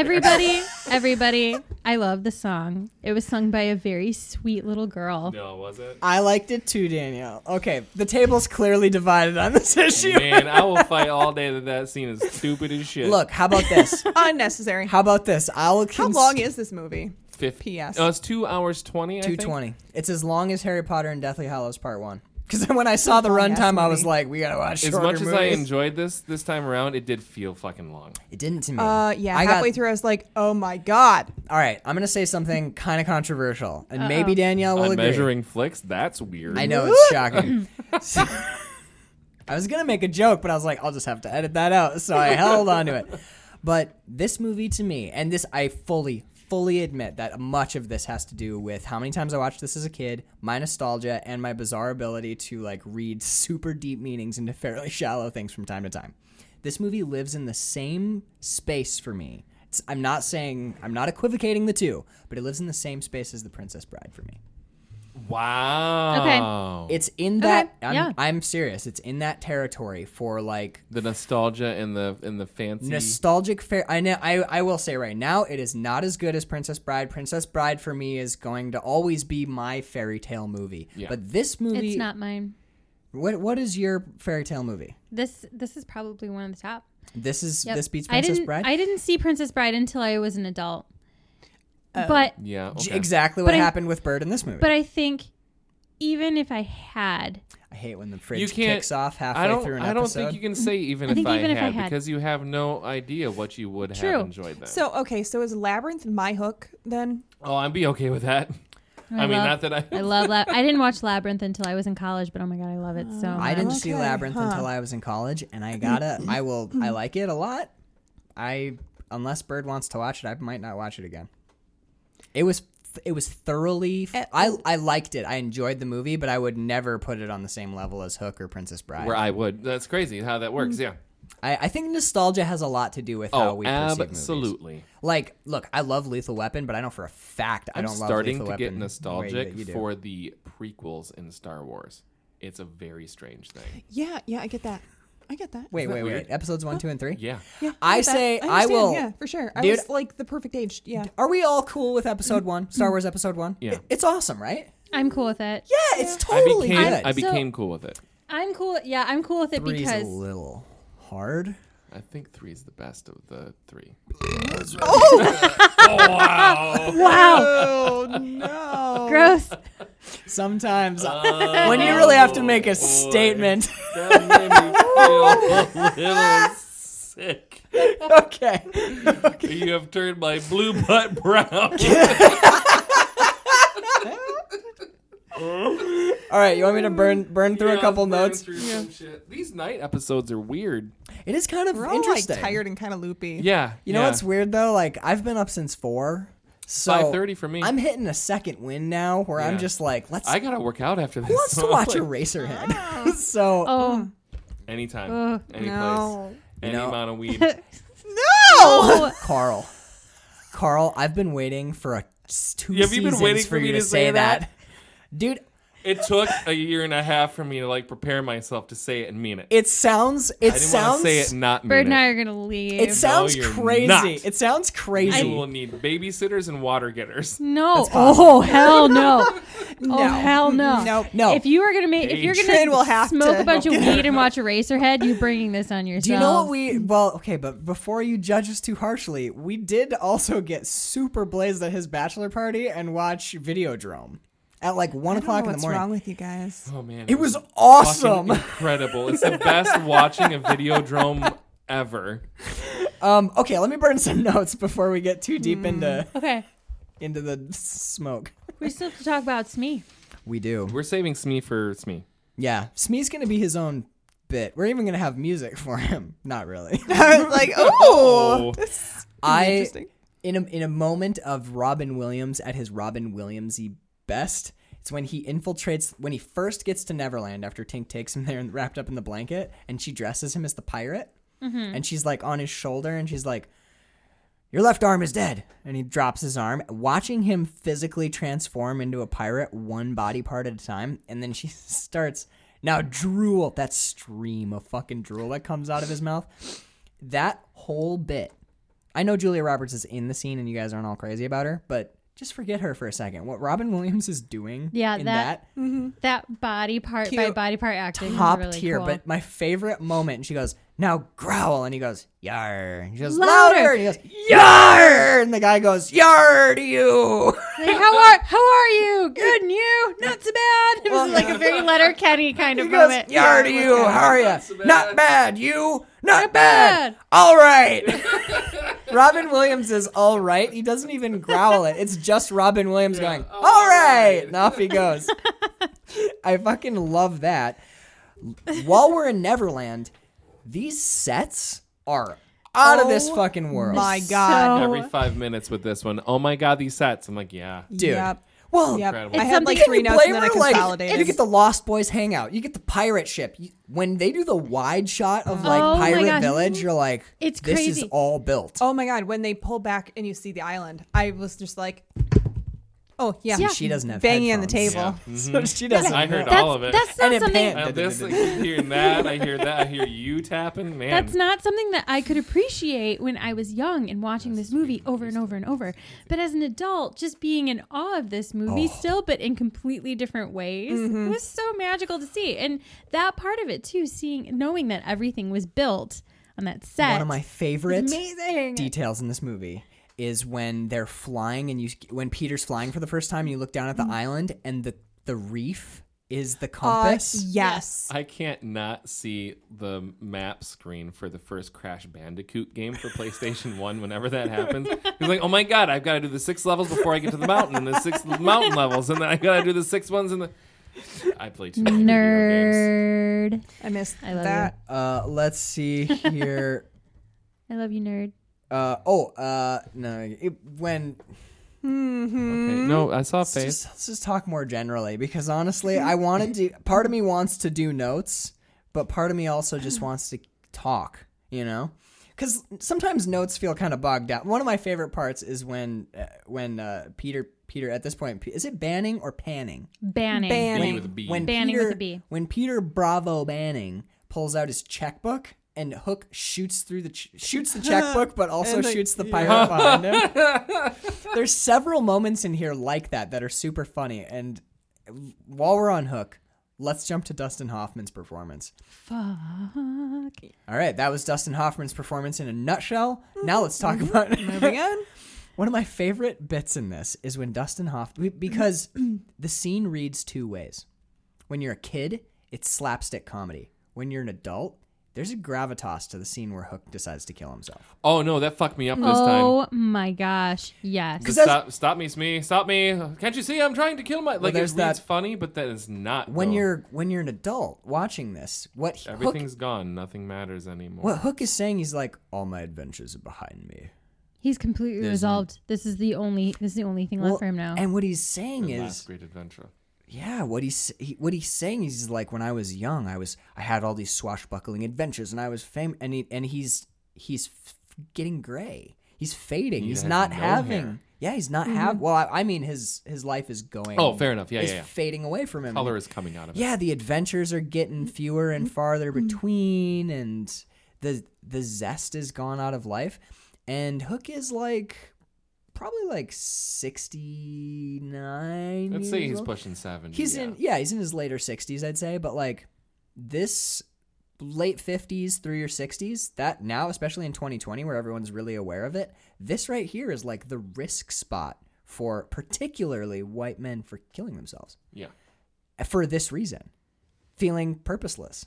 There's this great quote about exactly this, why the men between the ages of 40 and 60 are killing themselves so much more. And there's this quote that says most men in America live lives of quiet desperation. That's Hook to a fucking T. What? Wasn't something very similar said like decades ago about women? I don't know. I think we've talked about that on an episode. Maybe. I just heard it on Joe Rogan's show. So he might have misappropriated it, and then I misappropriated it from him, and honestly, I don't care that much. So when Hook is bombing around, and he goes and gets his pistol, and he's like, don't try to stop me, Smee. And Smee's like, sure, okay, I got you. And he puts the gun up to his head, and he's like, don't try to stop me, Smee. Don't try to stop me. Don't you dare try to stop me. Try to stop me, Smee. And Smee's like, what do you see there? And he runs over and he grabs the gun And Hook's like, this is not a game. I'm committing suicide. And he shoots through the roof, and he looks at Smee, and he goes, don't you ever scare me like that again. I'm sorry, Captain. I'm sorry. How do you feel? And there's this, it's a hilarious Dustin Hoffman moment. He goes, how do you feel now? So after he's shot the gun off and everything, and Dustin Hoffman, having just been like, please don't let me kill myself, he goes, I want to die. It's a good impression. It's a really good impression. Hilariously funny, but at the same time, it's Some that sad shit. yeah. Yeah. It shook me up a little, man. I was kind of rattled on the couch because it's that thing of like, you get to the end of the edge of the building or the bridge, the high point on the bridge, and you're like, here I go. I'm fucking doing it. I'm gonna jump. No. Oh God, I can't believe I almost did that. Whew. But by the time you're back in the car, you're like, maybe I should go back to the bridge. Yeah, there's my note. This is not a joke. I'm committing suicide is super dark. Yeah. Yeah, that whole sequence is. I remember laughing hysterically as a kid. The at that. line is actually, this is not a joke. I'm committing suicide. This is not a joke. I'm committing suicide. Yeah, that's when he's wrestling the gun away from him. And it reads weird now. Yep. It's still funny because Dustin Hoffman's a genius, Yes. but man, Definitely the ability to have a scene read two ways, man, that's like, God damn it, Dustin. You're so fucking good. Isn't it weird how how a read on a performance can change? Because he got an enormous amount of shit for this, Yeah. and this is a masterpiece performance. I don't understand why he got It's- so much shit for this. His lip acting when he's making his mustache twitch at the clock. Danielle's like, how are they making his mustache twitch? I'm like, he's making his mustache It's twitch. Dustin Hoffman just sitting in front of a mirror for hours trying to figure out which muscles make his mustache It's move. that one. It's amazing. It's so watching him work that hook. It's as though he's had that hook forever. Yep, it's been part of him his entire life. He manipulates Hundreds stuff of with years it if really he's immortal. effectively. He fights with it at the end. So what? Didn't Peter cut his hand off and feed it to the crocodile, and that's Yes. when he got the hook? Yeah. What was he called before he was called Hook then? Captain? Captain James. Well, it's Jim? it's interesting because in the J.M. Barrie book, I think there's actually some ambiguity about that. No one remembers His it. name is actually Hook, and it happens to have a hook. It's Maybe his last name is actually Hook. And then, Yeah. ironically, after he got his hand cut off, he decided to go for a hook. Here's what I think. The way that I think of it is these people are all myths. This is a mythic thing written. I mean, we find out from Wendy that J.M. Barrie lived next door, and he got the idea from her and stuff. yeah. So these are stories that were written down by an author in the real world. She claims that the adventures all happened first, but like, I think these people all came out whole cloth. It's like God basically going like, and Neverland, and here's Hook, and sometime in the And they past, all exist as they do. yeah. But the stories do too. It's like, yes, Peter cut off his hand and fed it to the crocodile, and the crocodile also ate a clock. But before that moment, they didn't exist at all. But when they now that they've come into being, their whole backstories are all there. Actually, this is simulation theory. It is simulation Okay. theory, yeah. We could all have come into existence Right now. just now, and everything that ever happened to us before is implanted memories. Philip K. Dick writes We about wouldn't this know- all the Oh, time. dude, that's why I love Philip K. Dick. Yeah, there would be no way to ever So know. is everybody in Neverland immortal? Unless they get shot or drowned or stabbed Well, or... we know they're not immortal because Rufio dies. Yeah. Right, but he gets... Like, unless, They just don't you know, age, but yeah, there's mortality. ageless, yeah. Yeah, well, no, because the pirates get older. Hook But the boys don't? the boys don't. And it's How are they all different ages then? sex and violence. Well, we find out that the Lost Boys come from the real world. They lost their mothers or their. Did you ever read Neverwhere, Neil Gaiman? It's like I think of the Lost Boys the same way as the people of London Below. It's just the people who fell through the cracks. So they're all orphans in the real world, and at some point they made their way I from took it as they were all runaways. more is or that- less. More or yeah, less, you yeah. can think of it How that come there way. are no girls? Because they're the Lost Boys. Well, no, it's a plot. It's part of the plot of J.M. Barrie's book. They've never Yeah. seen a girl before. When Wendy shows up, they all start using her as their mother because there's no women in Neverland. Yeah, they're all orphans. There's pirate women. They're all prostitutes. They're all credited as prostitutes in the credits. Every fucking one of them. Do the pirates have kids? Not that I... No, because Hook appropriates Peter's child to hurt him. Hook, he never had a son of his own. I mean, people don't have kids for many other reasons than I don't know if they can. Because the pirates' world is a world of violence, and the kids' world is a world of like childlike innocence. But no world has overt sexuality. Because even the pirate wench chicks never really interact with anyone. They're just there as set dressing. They're like, I mean, the world is almost like a facade. In a weird way, Neverland doesn't seem to have a whole lot of depth to it, which actually is, I think, kind of amazing because at the end, Peter rejects what we would look at as like a Garden of Eden or a paradise, Right, where he goes home. Yeah, he could stay young and he could have adventures forever, but there's more than that, and it costs a lot to get more than that. But that's a price that he's willing to pay, and I think that's kind of beautiful. It's a very bittersweet thing, but the fact that he turns his back on fun He's forever. fucking Peter Pan and says no. Yeah, man. He literally rules the roost in that land, and he goes back to die. He elects to grow old and die rather than stay in Neverland. Yeah? Wait, so the pirates can't leave, so they're trapped there. Yeah, it's hell. Are we sure we're not? Okay, thank you. Yeah, there's a little bit of purgatorium. Thank you. Yeah, purgatorium. Purgatorium. That's where you get your candy bars in purgatory. The candy purgatorium. Let's see. I think Kill the Lawyer is really funny. Yeah. I mean, Rufio lays out the metaphor right there. He goes, I am not a pirate. He goes, all grown-ups are pirates. We kill pirates.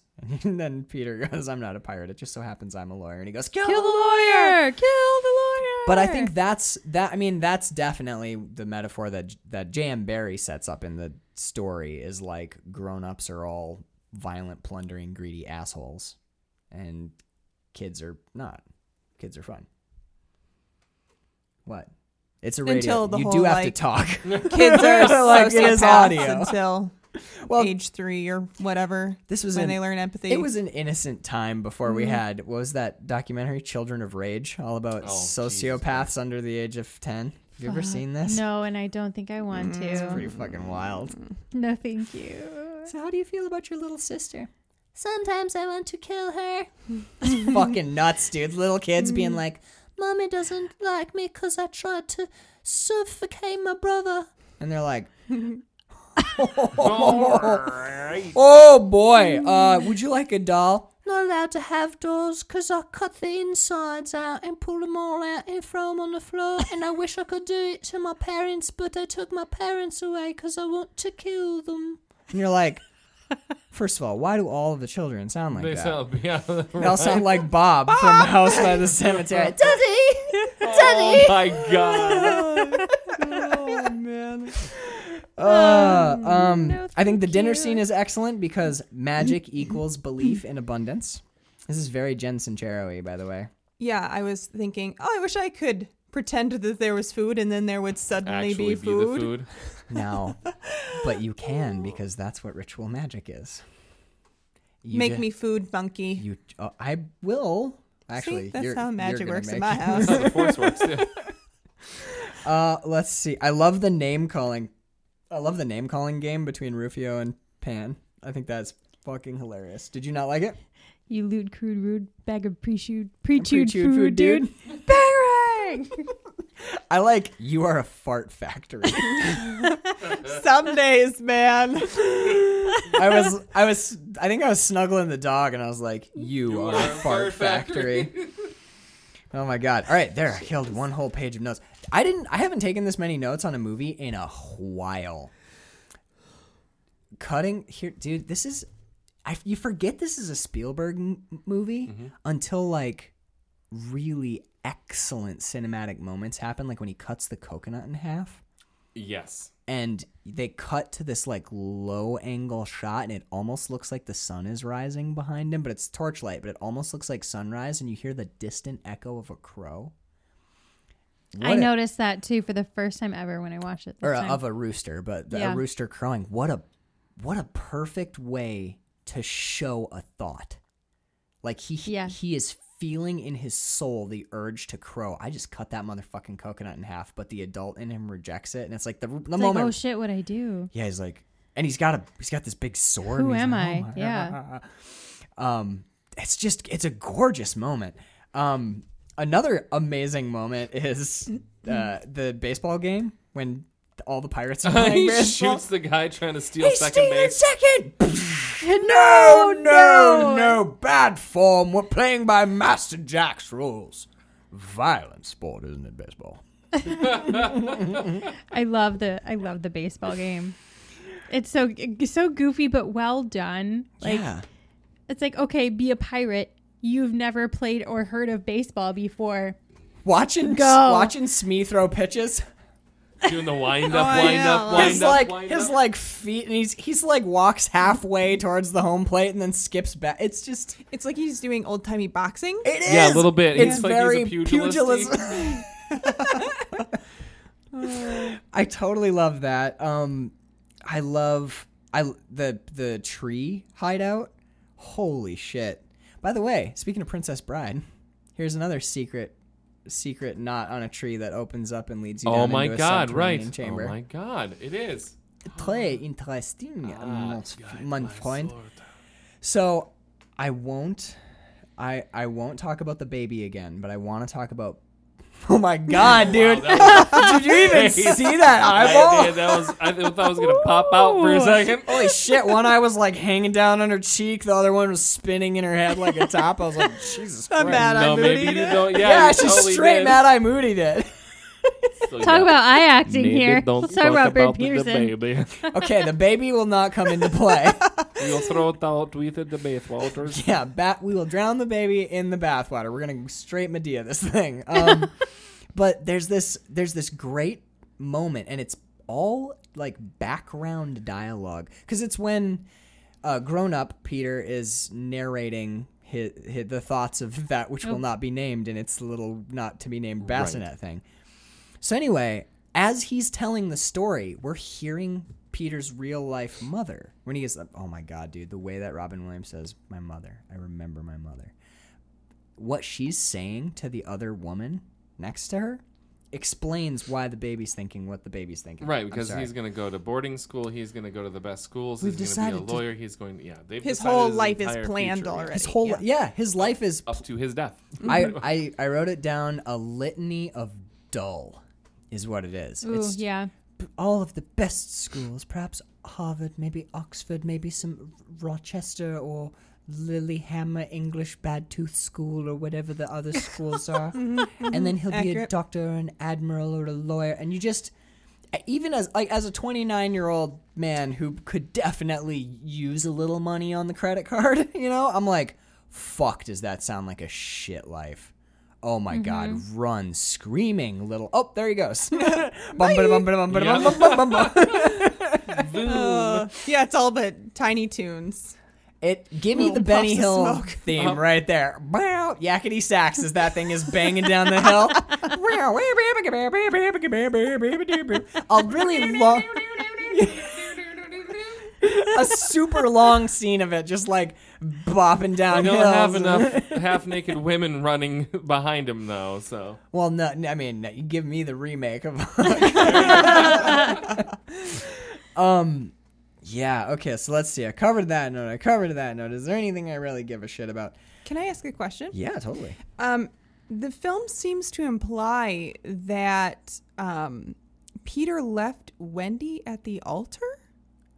Did I misconstrue that? I didn't catch. No, I don't think it was the altar. Like he just he just left. he left and didn't come back She said in a something proper amount of about time. She was wearing a pink something, and they had this very weird moment where they're like an inch away, and you think they're gonna make out. Oh, when and then he he like turns away before he remembers that he was Peter. Yeah, it's early on when she's like, when he's like, what's going? And when he's Maggie Smith. To Yeah. Maggie Smith. I Yeah. thought she was talking about how she dreamed of their wedding. Like that was the...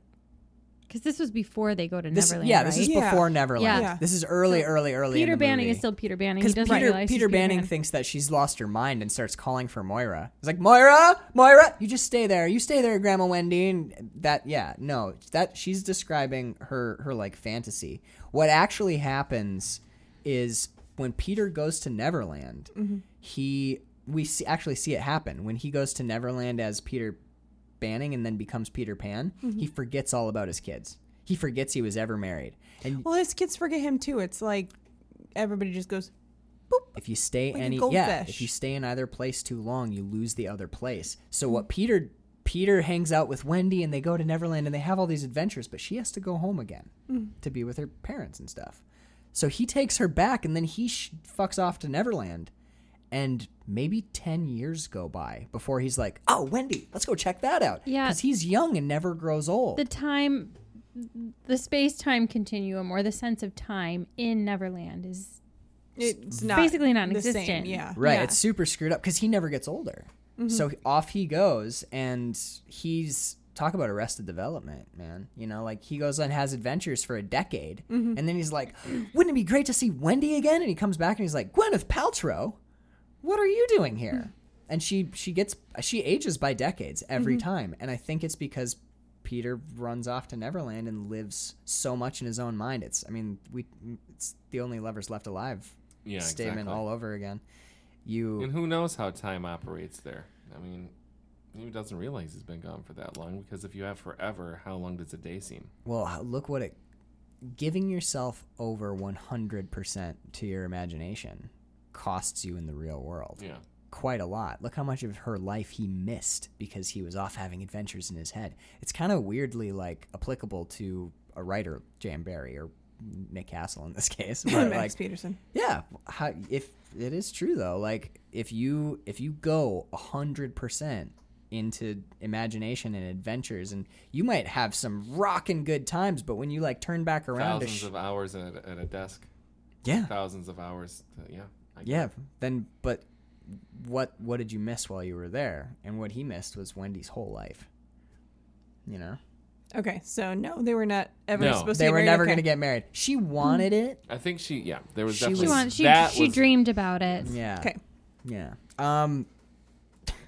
Okay, more amazing dialogue when the final showdown between Peter Pan. I've spit on you twice tonight, Carl. I keep eating it. It's time. Good. Don't waste any. I need a little bit of protein. No, that was not. That was just. That was a spittle. It was, yeah, just Straight foam. medium. You know when that foam that comes out of a crab's face? You know that's pee. Oh Yeah. yeah, they pee out their They face. pee out their face. Isn't that amazing? Crabs are fucking amazing. German, and all of them. delicious. When Peter Pan and Hook square No, you off. pee on. Never mind. No. When Peter Pan and Hook get together to fight. Peter Pan, prepare to meet thy doom. Dark and sinister man, have at thee. That's amazing. Because these are two grown men. Yes. But right now, these are two grown men in Neverland.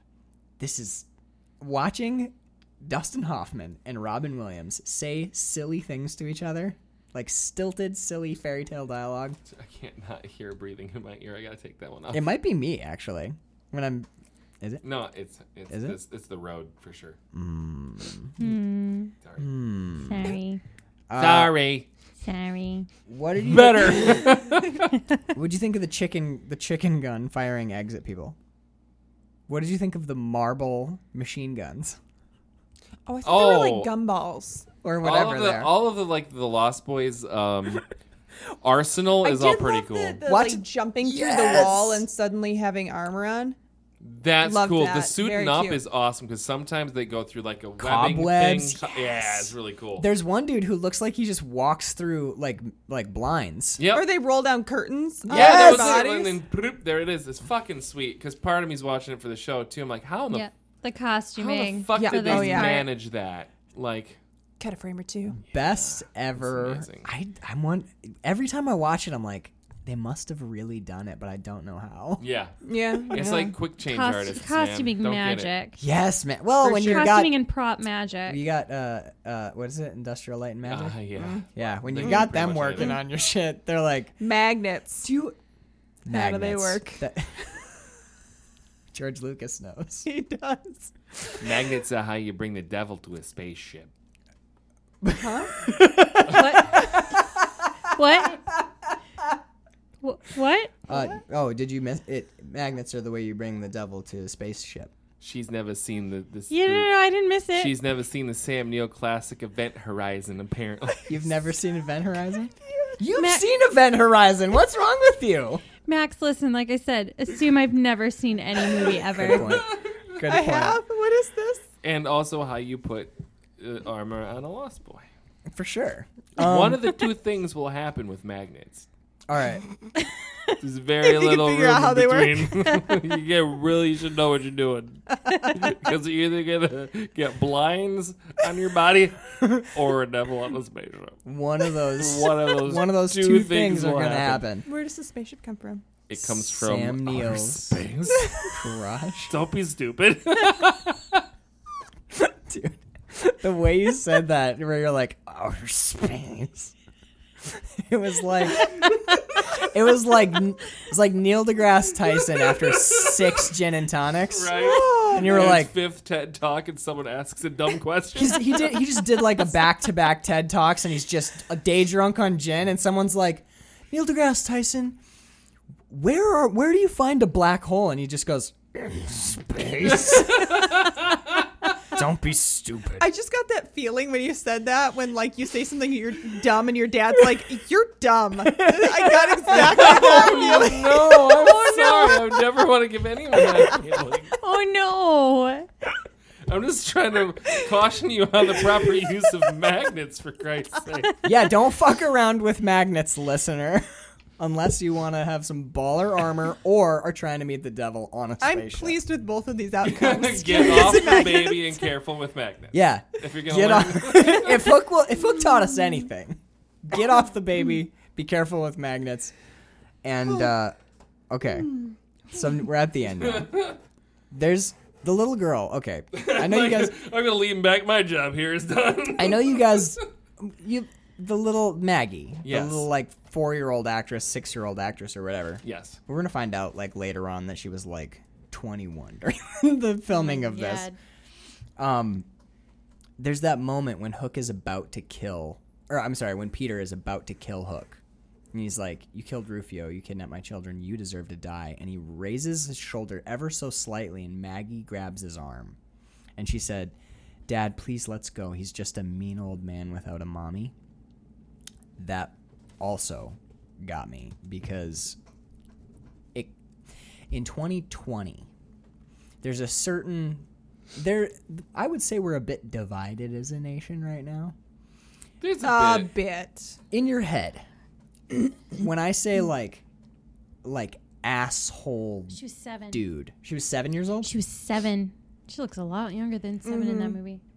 Anytime you run into like a grumpy, dickish, asshole-ish old man, from now on, listener, just try and think of them this way.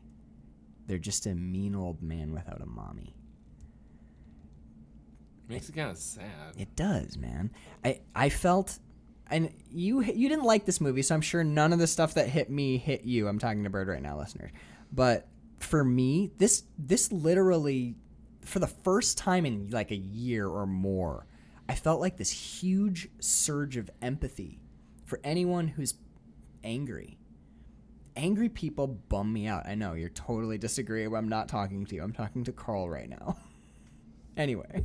Or Danielle. Or somebody who agrees with me. Maybe it's just me. But No, I get it though. it's like when someone is I don't know, like I'm working retail again. When someone's a dick to you or curt to you or is just like shitty, you don't know. I mean, Yeah, you don't. something fucked them up so that they're walking through this amazing life that we're all walking through and not getting it. You know? What do you got? They let something fuck them up. See, now that's the difference between Bird and I. I have got this empathy. She's just got revenge. Oh, she's gonna love Lady Snowblood. Anyway, I don't know if she's gonna get to watch it, but and then at the very end, there's a Robin Williams acting moment that I love, and it's when he's saying goodbye to Tinkerbell, and she says, "Say it for me, Peter. Say it just one more time, and say it and mean it." And he looks up, and it's a shot from her POV down on Robin Williams, and he says, "I believe in fairies." When he says that, I legitimately believe that Robin Williams believes in fairies.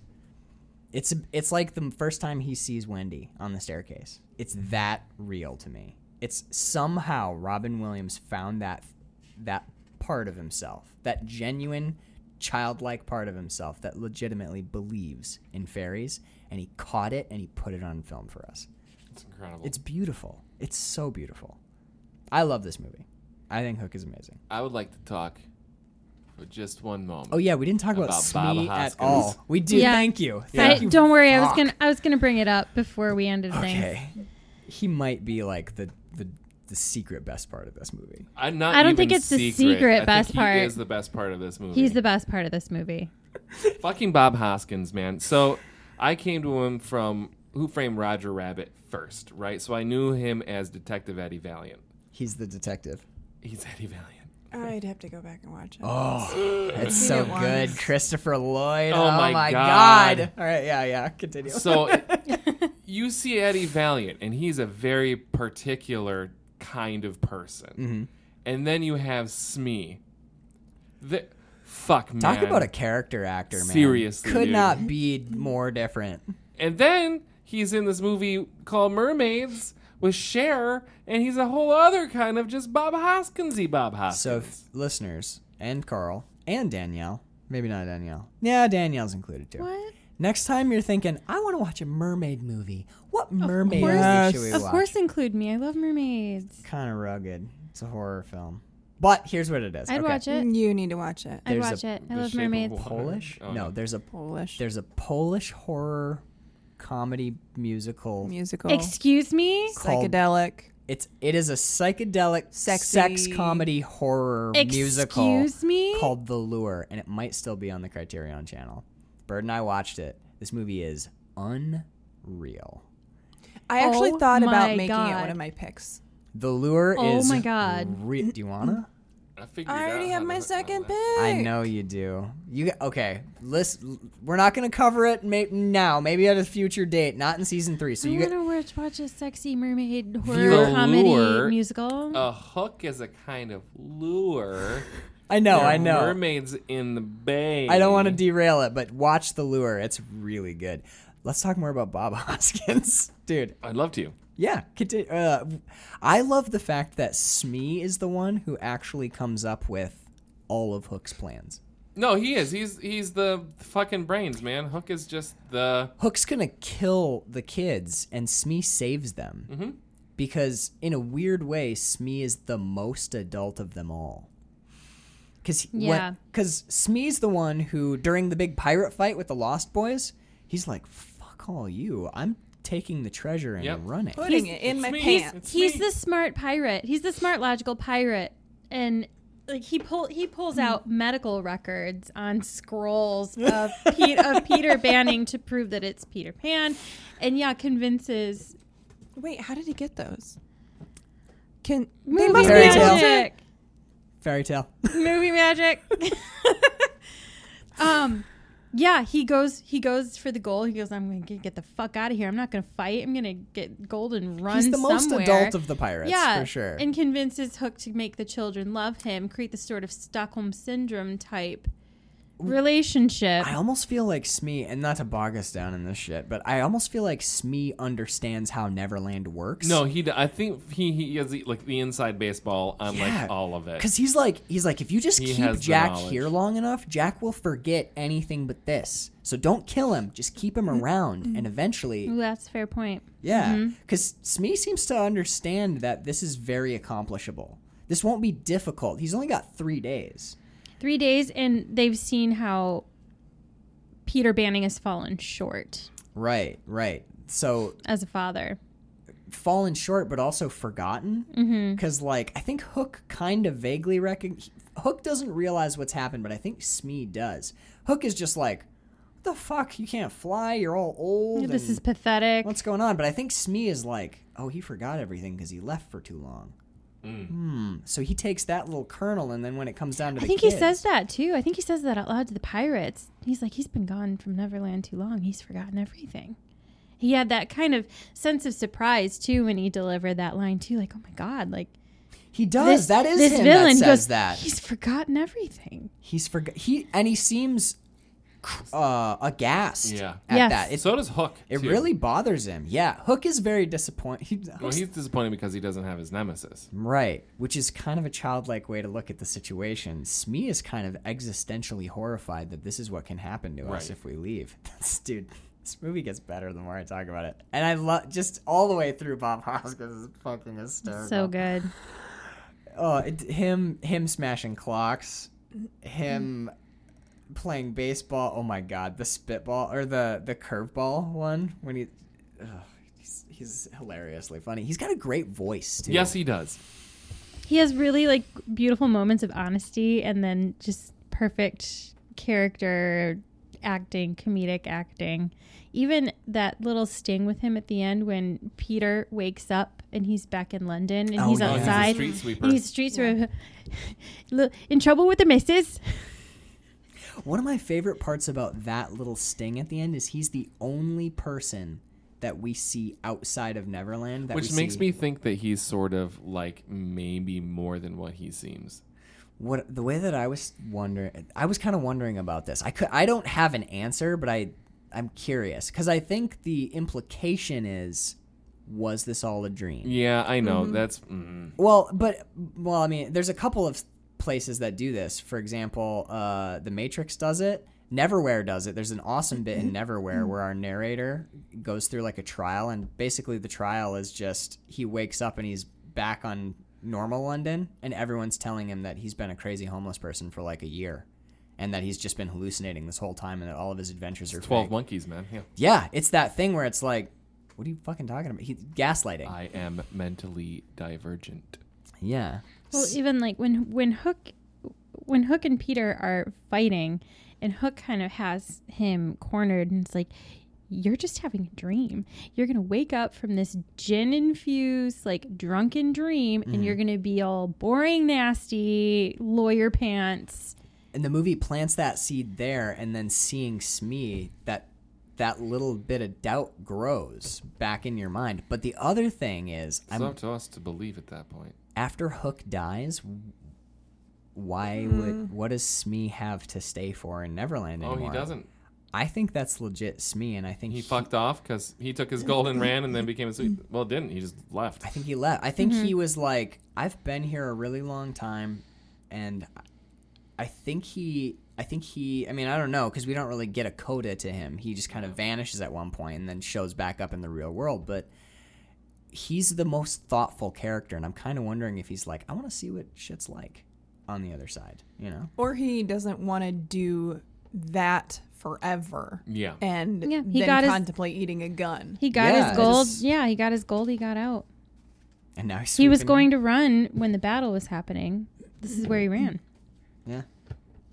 I love it. This is where he ran. And what helps too, because even though this is a Coward. Nice Do it call. on my car. even though this is a fairy tale and you get through this beautiful and emotional action-packed movie, and Peter Banning wakes up and you see Smee and you go, oh God, please don't let this have been a dream. You get that like, oh, please don't let this have been a dream. Then at the very end, Toodles with his happy thoughts, with his marbles, he flies I out the window and goes to Fucking Neverland. love that. So you get that resolve, like, no. And everyone's freaking No, out. magic is real. So you know it's real. I like that everyone's freaking out, but no one seems Freaked out. scared or yeah, everyone is delighted. They're all surprised, but everyone's like, holy shit, Toodles is flying. Yeah, nobody's like, fuck me, he's flying. No one's The throwing up fuck? on themselves. Like, yeah. it's- Moira just leaps out the window to her death. She's just like, I can't deal with the madness any longer. That's a crazy moment too, but we've gone for 2 hours, so I'm not going to talk about it. So, does anyone have any further notes or final thoughts on Hook? Danielle, what a treat. What an absolute delight. I'm so glad. Such a great I'm movie. so glad. Bird? Bird, I'm sorry you didn't like it. But that's It's part, okay. But that's part of this Just swing and a podcast. miss. You know what? That's part of It's this gonna podcast. Payback's a bitch next week, huh, Bird? Yeah, sorry. Yeah, Hostel hate me. Hostel 2 is gonna be for me. It's Buckle gonna be the like, fuck up, Knew honey. it. well, maybe not. Maybe I Yeah, will go she- into this with She like. did The Exorcist, no problemo. If we get halfway through it and she's like fiddling under the diddles, I'll be like very surprised. Excuse me. Nothing. Like Fiddling under the diddles. Fiddling under the fiddles. Like Danielle, you. if you use magnets, you're gonna end up with the devil on your spaceship. Okay, so let's. that's right. We just learned that, right? God, it's like they don't even Don't listen even to listen. us, Carl. I was No. in Neverland too long. I forgot everything. These are my favorite. These are my favorite episodes. How many times have No, you what and I think is gonna happen is she's gonna watch Hostel 2, then suddenly I'm gonna for some reason look on her computer and she's gonna have Pornhub pulled up with a whole bunch of fucking I think it's gonna be even worse. You're gonna come home and she's gonna have like Cannibal Ferox or like or like she'll be watching. She'll the be floodgates saying, will "Hey, baby, I've planned us a vacation." Oh no. You get home. There's always like these weird Amazon packages. You I'm gonna see her start hiding a playing copy of magnets, like, right now. Serbian I'm gonna film do under her Devil's pillow. Maybe How she, the fuck do these magnets work? I don't know, dude. Maybe she gets way into horror, like hardcore horror movies after You know, this. I was not a horror movie person until I met Carl, and then You gotta with start him and this slow. podcast and do. you guys, I've gotten really into horror movies. I'm so glad. It really I am is. too. They're so fun. They're so much fun. She hasn't seen Hereditary, right? No. Okay. She's not ready for Ari Aster. Not yet. No. But I'm telling you, man. I honestly think that some Oh, of I the just got a wiggly under my I know, skin. me too. Dude, the fact that movie still is a worm in my brain makes me so happy and terrified all at the same time, and I fucking love it. I'm still The not. scenes that I made fun of on the show are the ones that continue to terrify me now. That movie is stunningly good. Did you ever watch The Witch? Do you still have my copy of The I Witch? still have your copy You of gotta The spin Witch. that, dude. I'm telling you, it's so No, good. I think I brought it back. We'll figure that out. You might have, yeah. But I honestly think that horror, Danielle, as far as like what's being done in film today, I think that if you want to look at the genre that is Blumhouse and yeah, A24 in particular, like the genre that is still pushing film forward, horror, 100%. Wait, Get isn't Out, Us, Parasite? Hereditary, Parasite. Isn't I that thought, horror? I thought it was a horror comedy actually. Parasite. It won. It was the It first just won, first yeah. foreign language film to win in 94 in the ever. history in the of history, the whole history the of Academy Oscars. Awards, Also, which is incredible. Mad shout out to my boy Roger Deakins, cinematography for 1917. Motherfucker! I love Roger Deakins to death. My favorite cinematographer of all time. Skyfall. I think he. Yeah, never mind. We're not gonna talk about Roger Deakins. We're getting the hell out of here. Hell yeah. Next who week- should we thank? Oh, who are we thinking? We're going to thank our patrons. And if you like what we do, ladies and gentlemen, you can head on over to patreon.com/quillandfilm, QUILLANDFILM. You can get full-length bonus episodes and shout-outs on the show. We're heading into season 3, and we have got some super awesome full-length... I can almost not do it. It was fine when it was just Carl doing music, but then there was like dance components entering, and I was like, hello, my baby, hello, my patrons. So shout outs on the show sound a little something like this. We would love to thank Brian Jackson. We would also like to thank, Connor Sweeney. say your own name. Danielle Hartley. Say your name right. This is I measuring was saying flicks. my name right. No. You're Daniela Hartelli. There you go. Fuck. That's That's not how you say my name.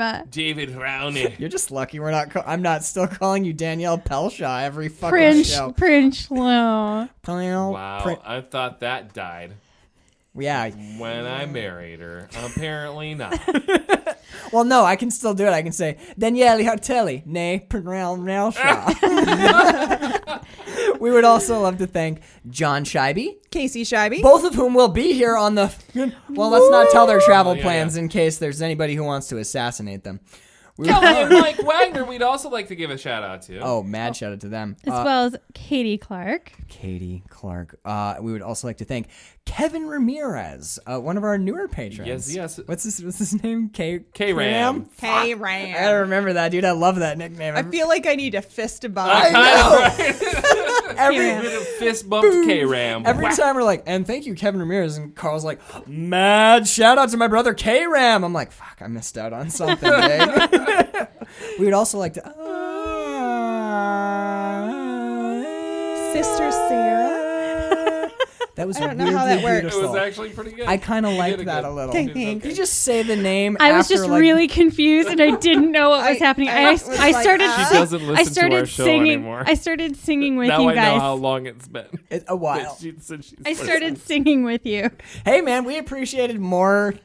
That's why it sounded good. Is she doesn't know the rules. You try and not harmonize as much as possible. You find a Discord and then someone mutters her name, and that's how we thank Sarah every fucking week. Oh, I love that. We do too. We'd also love like to that. thank William Rockwood and Bird. I think it's fitting that you thank our final patron, Thank you, Jeffrey T. Morgan. Thank you. renowned director. I need to remember to message him and be like, dude, we want to screen and sit with you on your movie. Motherfucking folklore, dude. I hope you're listening and not just patronizing the patronizing. Patronizing the I patronage. hope so. I mean, I'm glad he's patronizing the show, Yes. but I hope he's not patronizing Patronizing the the show. Measuringflixpodcast@gmail.com. Join us next week as we introduce Daniele Hartelli to the world of torture porn with Hostel 2. I'm excited and scared. My God, Hook She's going to be to introduced to my Hostel 2. second most masturbatory scene of all time. Danielle, What? it's